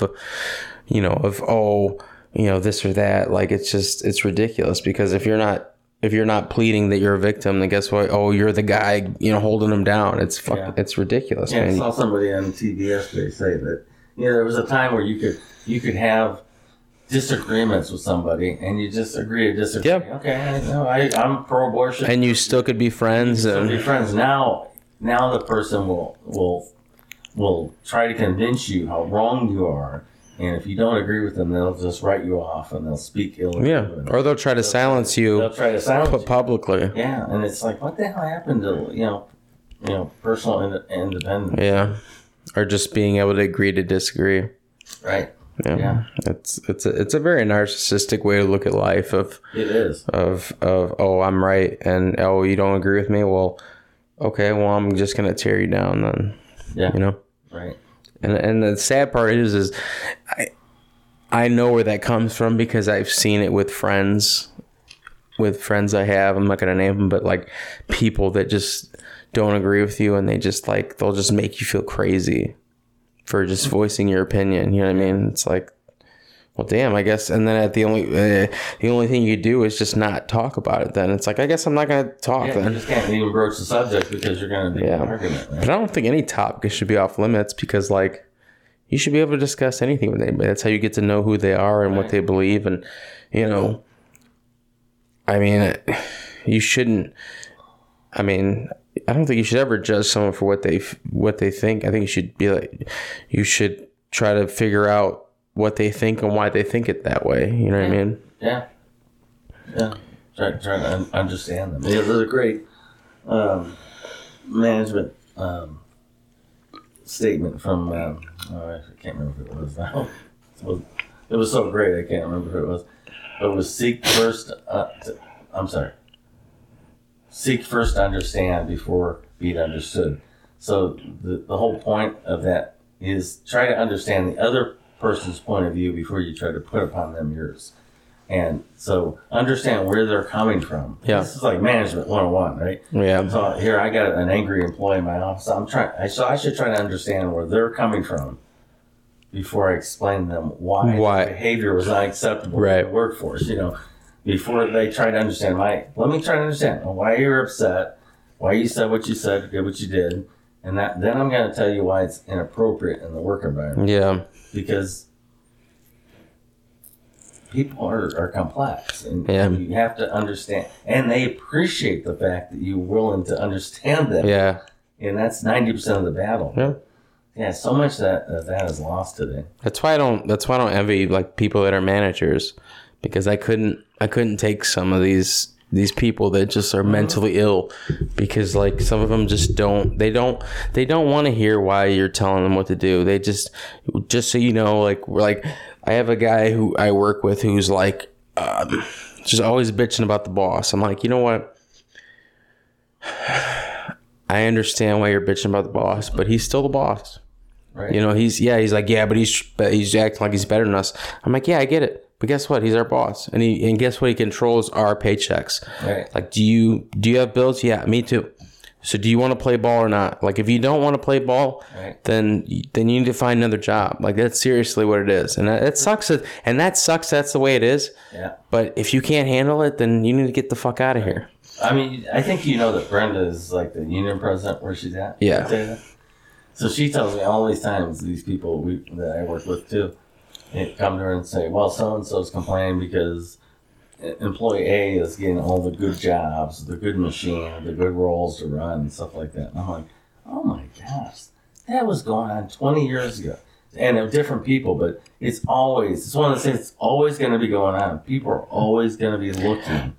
Who's got it easier than me? And they always want to find someone to bitch to. Yep. And I hate to say it, but I mean, what I've noticed just switching careers from a union job to a non-union job, it's going to be union jobs that bitch. Yeah. You know what I mean? They're always, well, I'm not, and a lot of it has to do with them being the oppressed at the time. Oh, yeah. I was the low man. Now I'm upper manager or upper in seniority. Now I can bitch. So I'm going to, right. You know what I mean? So in that sense, all these years I've been waiting. Yeah. It's like an initiation process of I got stepped on for so fucking long, and now guess what? I'm spitting on everybody else. Yeah. And that's just not the way to run business. No, it's not. It's not. You know, but that's how these union guys are. And I respect unions, I do. But like I hate to say it, but there's a lot of union guys that are the worst workers you'll ever work with. Oh yeah. They're not good workers. Yeah. Some of them are. They're going to do as little as possible. Yeah. Whatever the minimum requirement. Yeah, but guess what? You tell them to do more, and they're like, "Oh, okay, I'm going to go right to the I'm gonna go to the union and I'm going to file a grievance." And like I said, I'm pro union, but like you let these guys slip through the cracks after 90 days, and they're in there, they're going to give you hell, man. Yeah. You got to fucking find a way to get rid of them. I hate to say it, but you're right. I mean, luckily, we're not union, but they companies that have to make that decision on day 89. Yeah. Let this fucker get in the Yeah, because they're gonna be fucked. Because if they've been nothing but stellar, let them in. But if they're not, get rid of them because they are gonna be a pain in the ass. Yep, to get rid of. Seriously. That's the only way to do it, and because once they're in, then what do you do? Yep, and then it's literally nearly impossible to get rid of them. Right. Yeah. Can you imagine being an only child? It would suck. I would hate it. Yeah. I'm not interested. So let me just digress for a second. So when Matt came to live with me, and it was you and Brooke in the house, how was your and Brooke's relationship? Not great. Because she was the baby? We just never really had a relationship. No. I love Brooke, but yeah, I guess, you know what the best way to describe it is that I really do feel like she was waiting for me to be her older brother and facilitate a relationship. Yeah. But just like how me and you aren't good at relationships with friends, right. Same thing. Oh, okay. You know. Because she's a doll. I mean, she's great. And I feel bad. Fantastic. Yeah. Sure. I'm in her. I mean, like I said, I'm standing up in her wedding. Are you? Yeah, and I don't feel like I deserve it, but. Well, Sharon Rich did a really good job with her because she's everything you'd want in a daughter. And she's beautiful and smart and just sweet and yeah. Yeah, you know, and it's it's one of those things that I feel like I didn't water. It's like, I mean, I don't mean to put it like this because it seems so laissez-faire or like so like just like it's not whatever, but like it was something that like it's like it could have happened and it didn't, and now my relationship with her is the way it is, and it's like so why couldn't you be that person for her? Because you were the only person in the house. Why couldn't you be? It just it would seem natural, right? I just think the age difference. You guys should have connected. Is that how much age difference is it? 20 years? No, not even 10. Not even 10. I meant 10, but 7 maybe. That's a lot. Yeah. I meant 10. I'm sorry. I don't know. Yeah. I mean, mom and Rich babied her a lot, and it just became it's just, yeah. I mean, we just went separate ways. She had issues though, right? And she got the Jones issues, right? Yeah, she's very anxiety. She's very nervous. Yeah, nervous issues. Yeah. Yeah. I mean, I wish I had more for you. No, I'm not asking. No, I'm just I'm just wondering because. No, I know. I'm just saying. I wish I guess it's just more of I don't know. You know what I mean? I mean, I can tell you for me, and I never held this against Brooke because she's always been a sweetheart to me.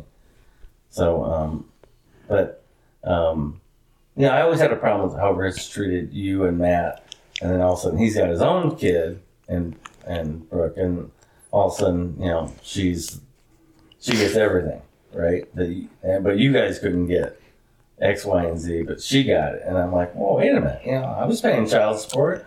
Sherry's the mother, so why is Adam and Matt not getting the same stuff? But obviously I'm not going to hold that against her because it's not her fault.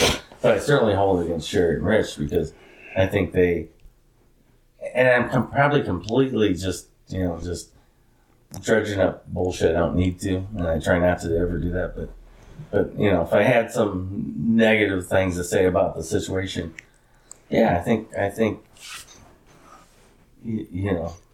Brooke got a lot better than you got it or Matt got it, because I think Rich demanded it, and Sherry didn't. So, can I offer a response? Yeah, please, because I have it. Can I have a response? Maybe left field there. Can I have a response that I think what I think Mom would say? Yeah, what would Mom say? And this isn't me. This is, and I don't feel this way. But do you think Mom could say the same thing what you just said about Blake? Probably. Yeah. Yeah. I mean, that's the thing. Is as I said, and I've seen it, and I said it earlier. I don't hold it against. I know you guys we're different people, and I don't think I ever held it against Blake or Brooke. Because like I said, it was different. It really was. But I understand the way you feel. But I think that's what Mom would say. Yeah. Yeah, and but also in the same way of like, hey, not just you did it, but like Tiffany demanded it, like Rich did. Yeah, you know what I mean? Yeah, that's very fair. Yeah. So, but yeah, no, but the thing is I never let it affect my relationship with either of them. Yeah, good. My final thought, Dad, I just want to let you know I appreciate you doing this for me. I hope you do it again. Just want to let you know that I think talking to you, you're probably one of the most people I feel sane talking to, in the sense of like just self-evaluating myself and just knowing that I'm not crazy, and knowing that like my feelings are valid, and just you're one of the best people I know, and just the funnest funnest person to be around, and that's why in the future I want to make this relationship better, in the sense of going on trips with you and spending more time with you, and that's why that's why I didn't bail today, and that's why we're going next week, and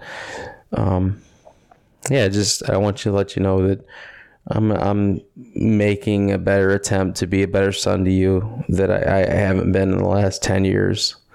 I love you, and I appreciate it. Yeah, well, I love you, son, and again, don't ever feel bad about decisions you made to not be at certain events. I mean, life is not in a vacuum, and you made decisions based on what was best in your life at that point. And obviously, I'd love for you to gone before the places that we've gone to, and I hope you can go in the future. And we always have a great time together. I never walk away from a day or a weekend with you doing something like this, and just don't thank God that and I'm happy that we had a good time. We always have, again, and this is nothing against your brothers. We all have different discussions, and I appreciate my conversation with Matt and my conversation with Adam, and your conversations you and I have had over these last couple of days and tonight, on air and off air, are just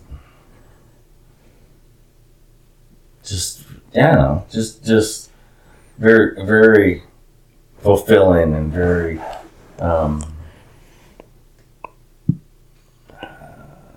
what's the word I want to, I'm losing the word, just make me feel good, proud of you as a father, of that that you and I can have this time together and be this transparent and talk about these things, and because I know there's a lot of parents that kids get to be 30 and they just they're kind of out of their life and all that, and I don't want to be that guy. I want to be involved as much as you allow me to be involved. So yeah, it's it's always appreciative. This is not an easy trip to make. I know it's a long drive here, and especially having Breely and her friend in the car, and making time for Jacoby to make it here. But it's I'm glad you came, and Me too. I'm glad we did this, and hopefully, we'll do this again in the future. But again, to me, this is kind of what we do Yep. when we're together, right? That's why I said we always are always talking about life and past, future, present. Yeah. Well, as I said, I just appreciate you being able to do it in front of a mic for me. You didn't have to, and you did, and thank you. Yeah, you're welcome. Yeah. I love you, Dad. Love you.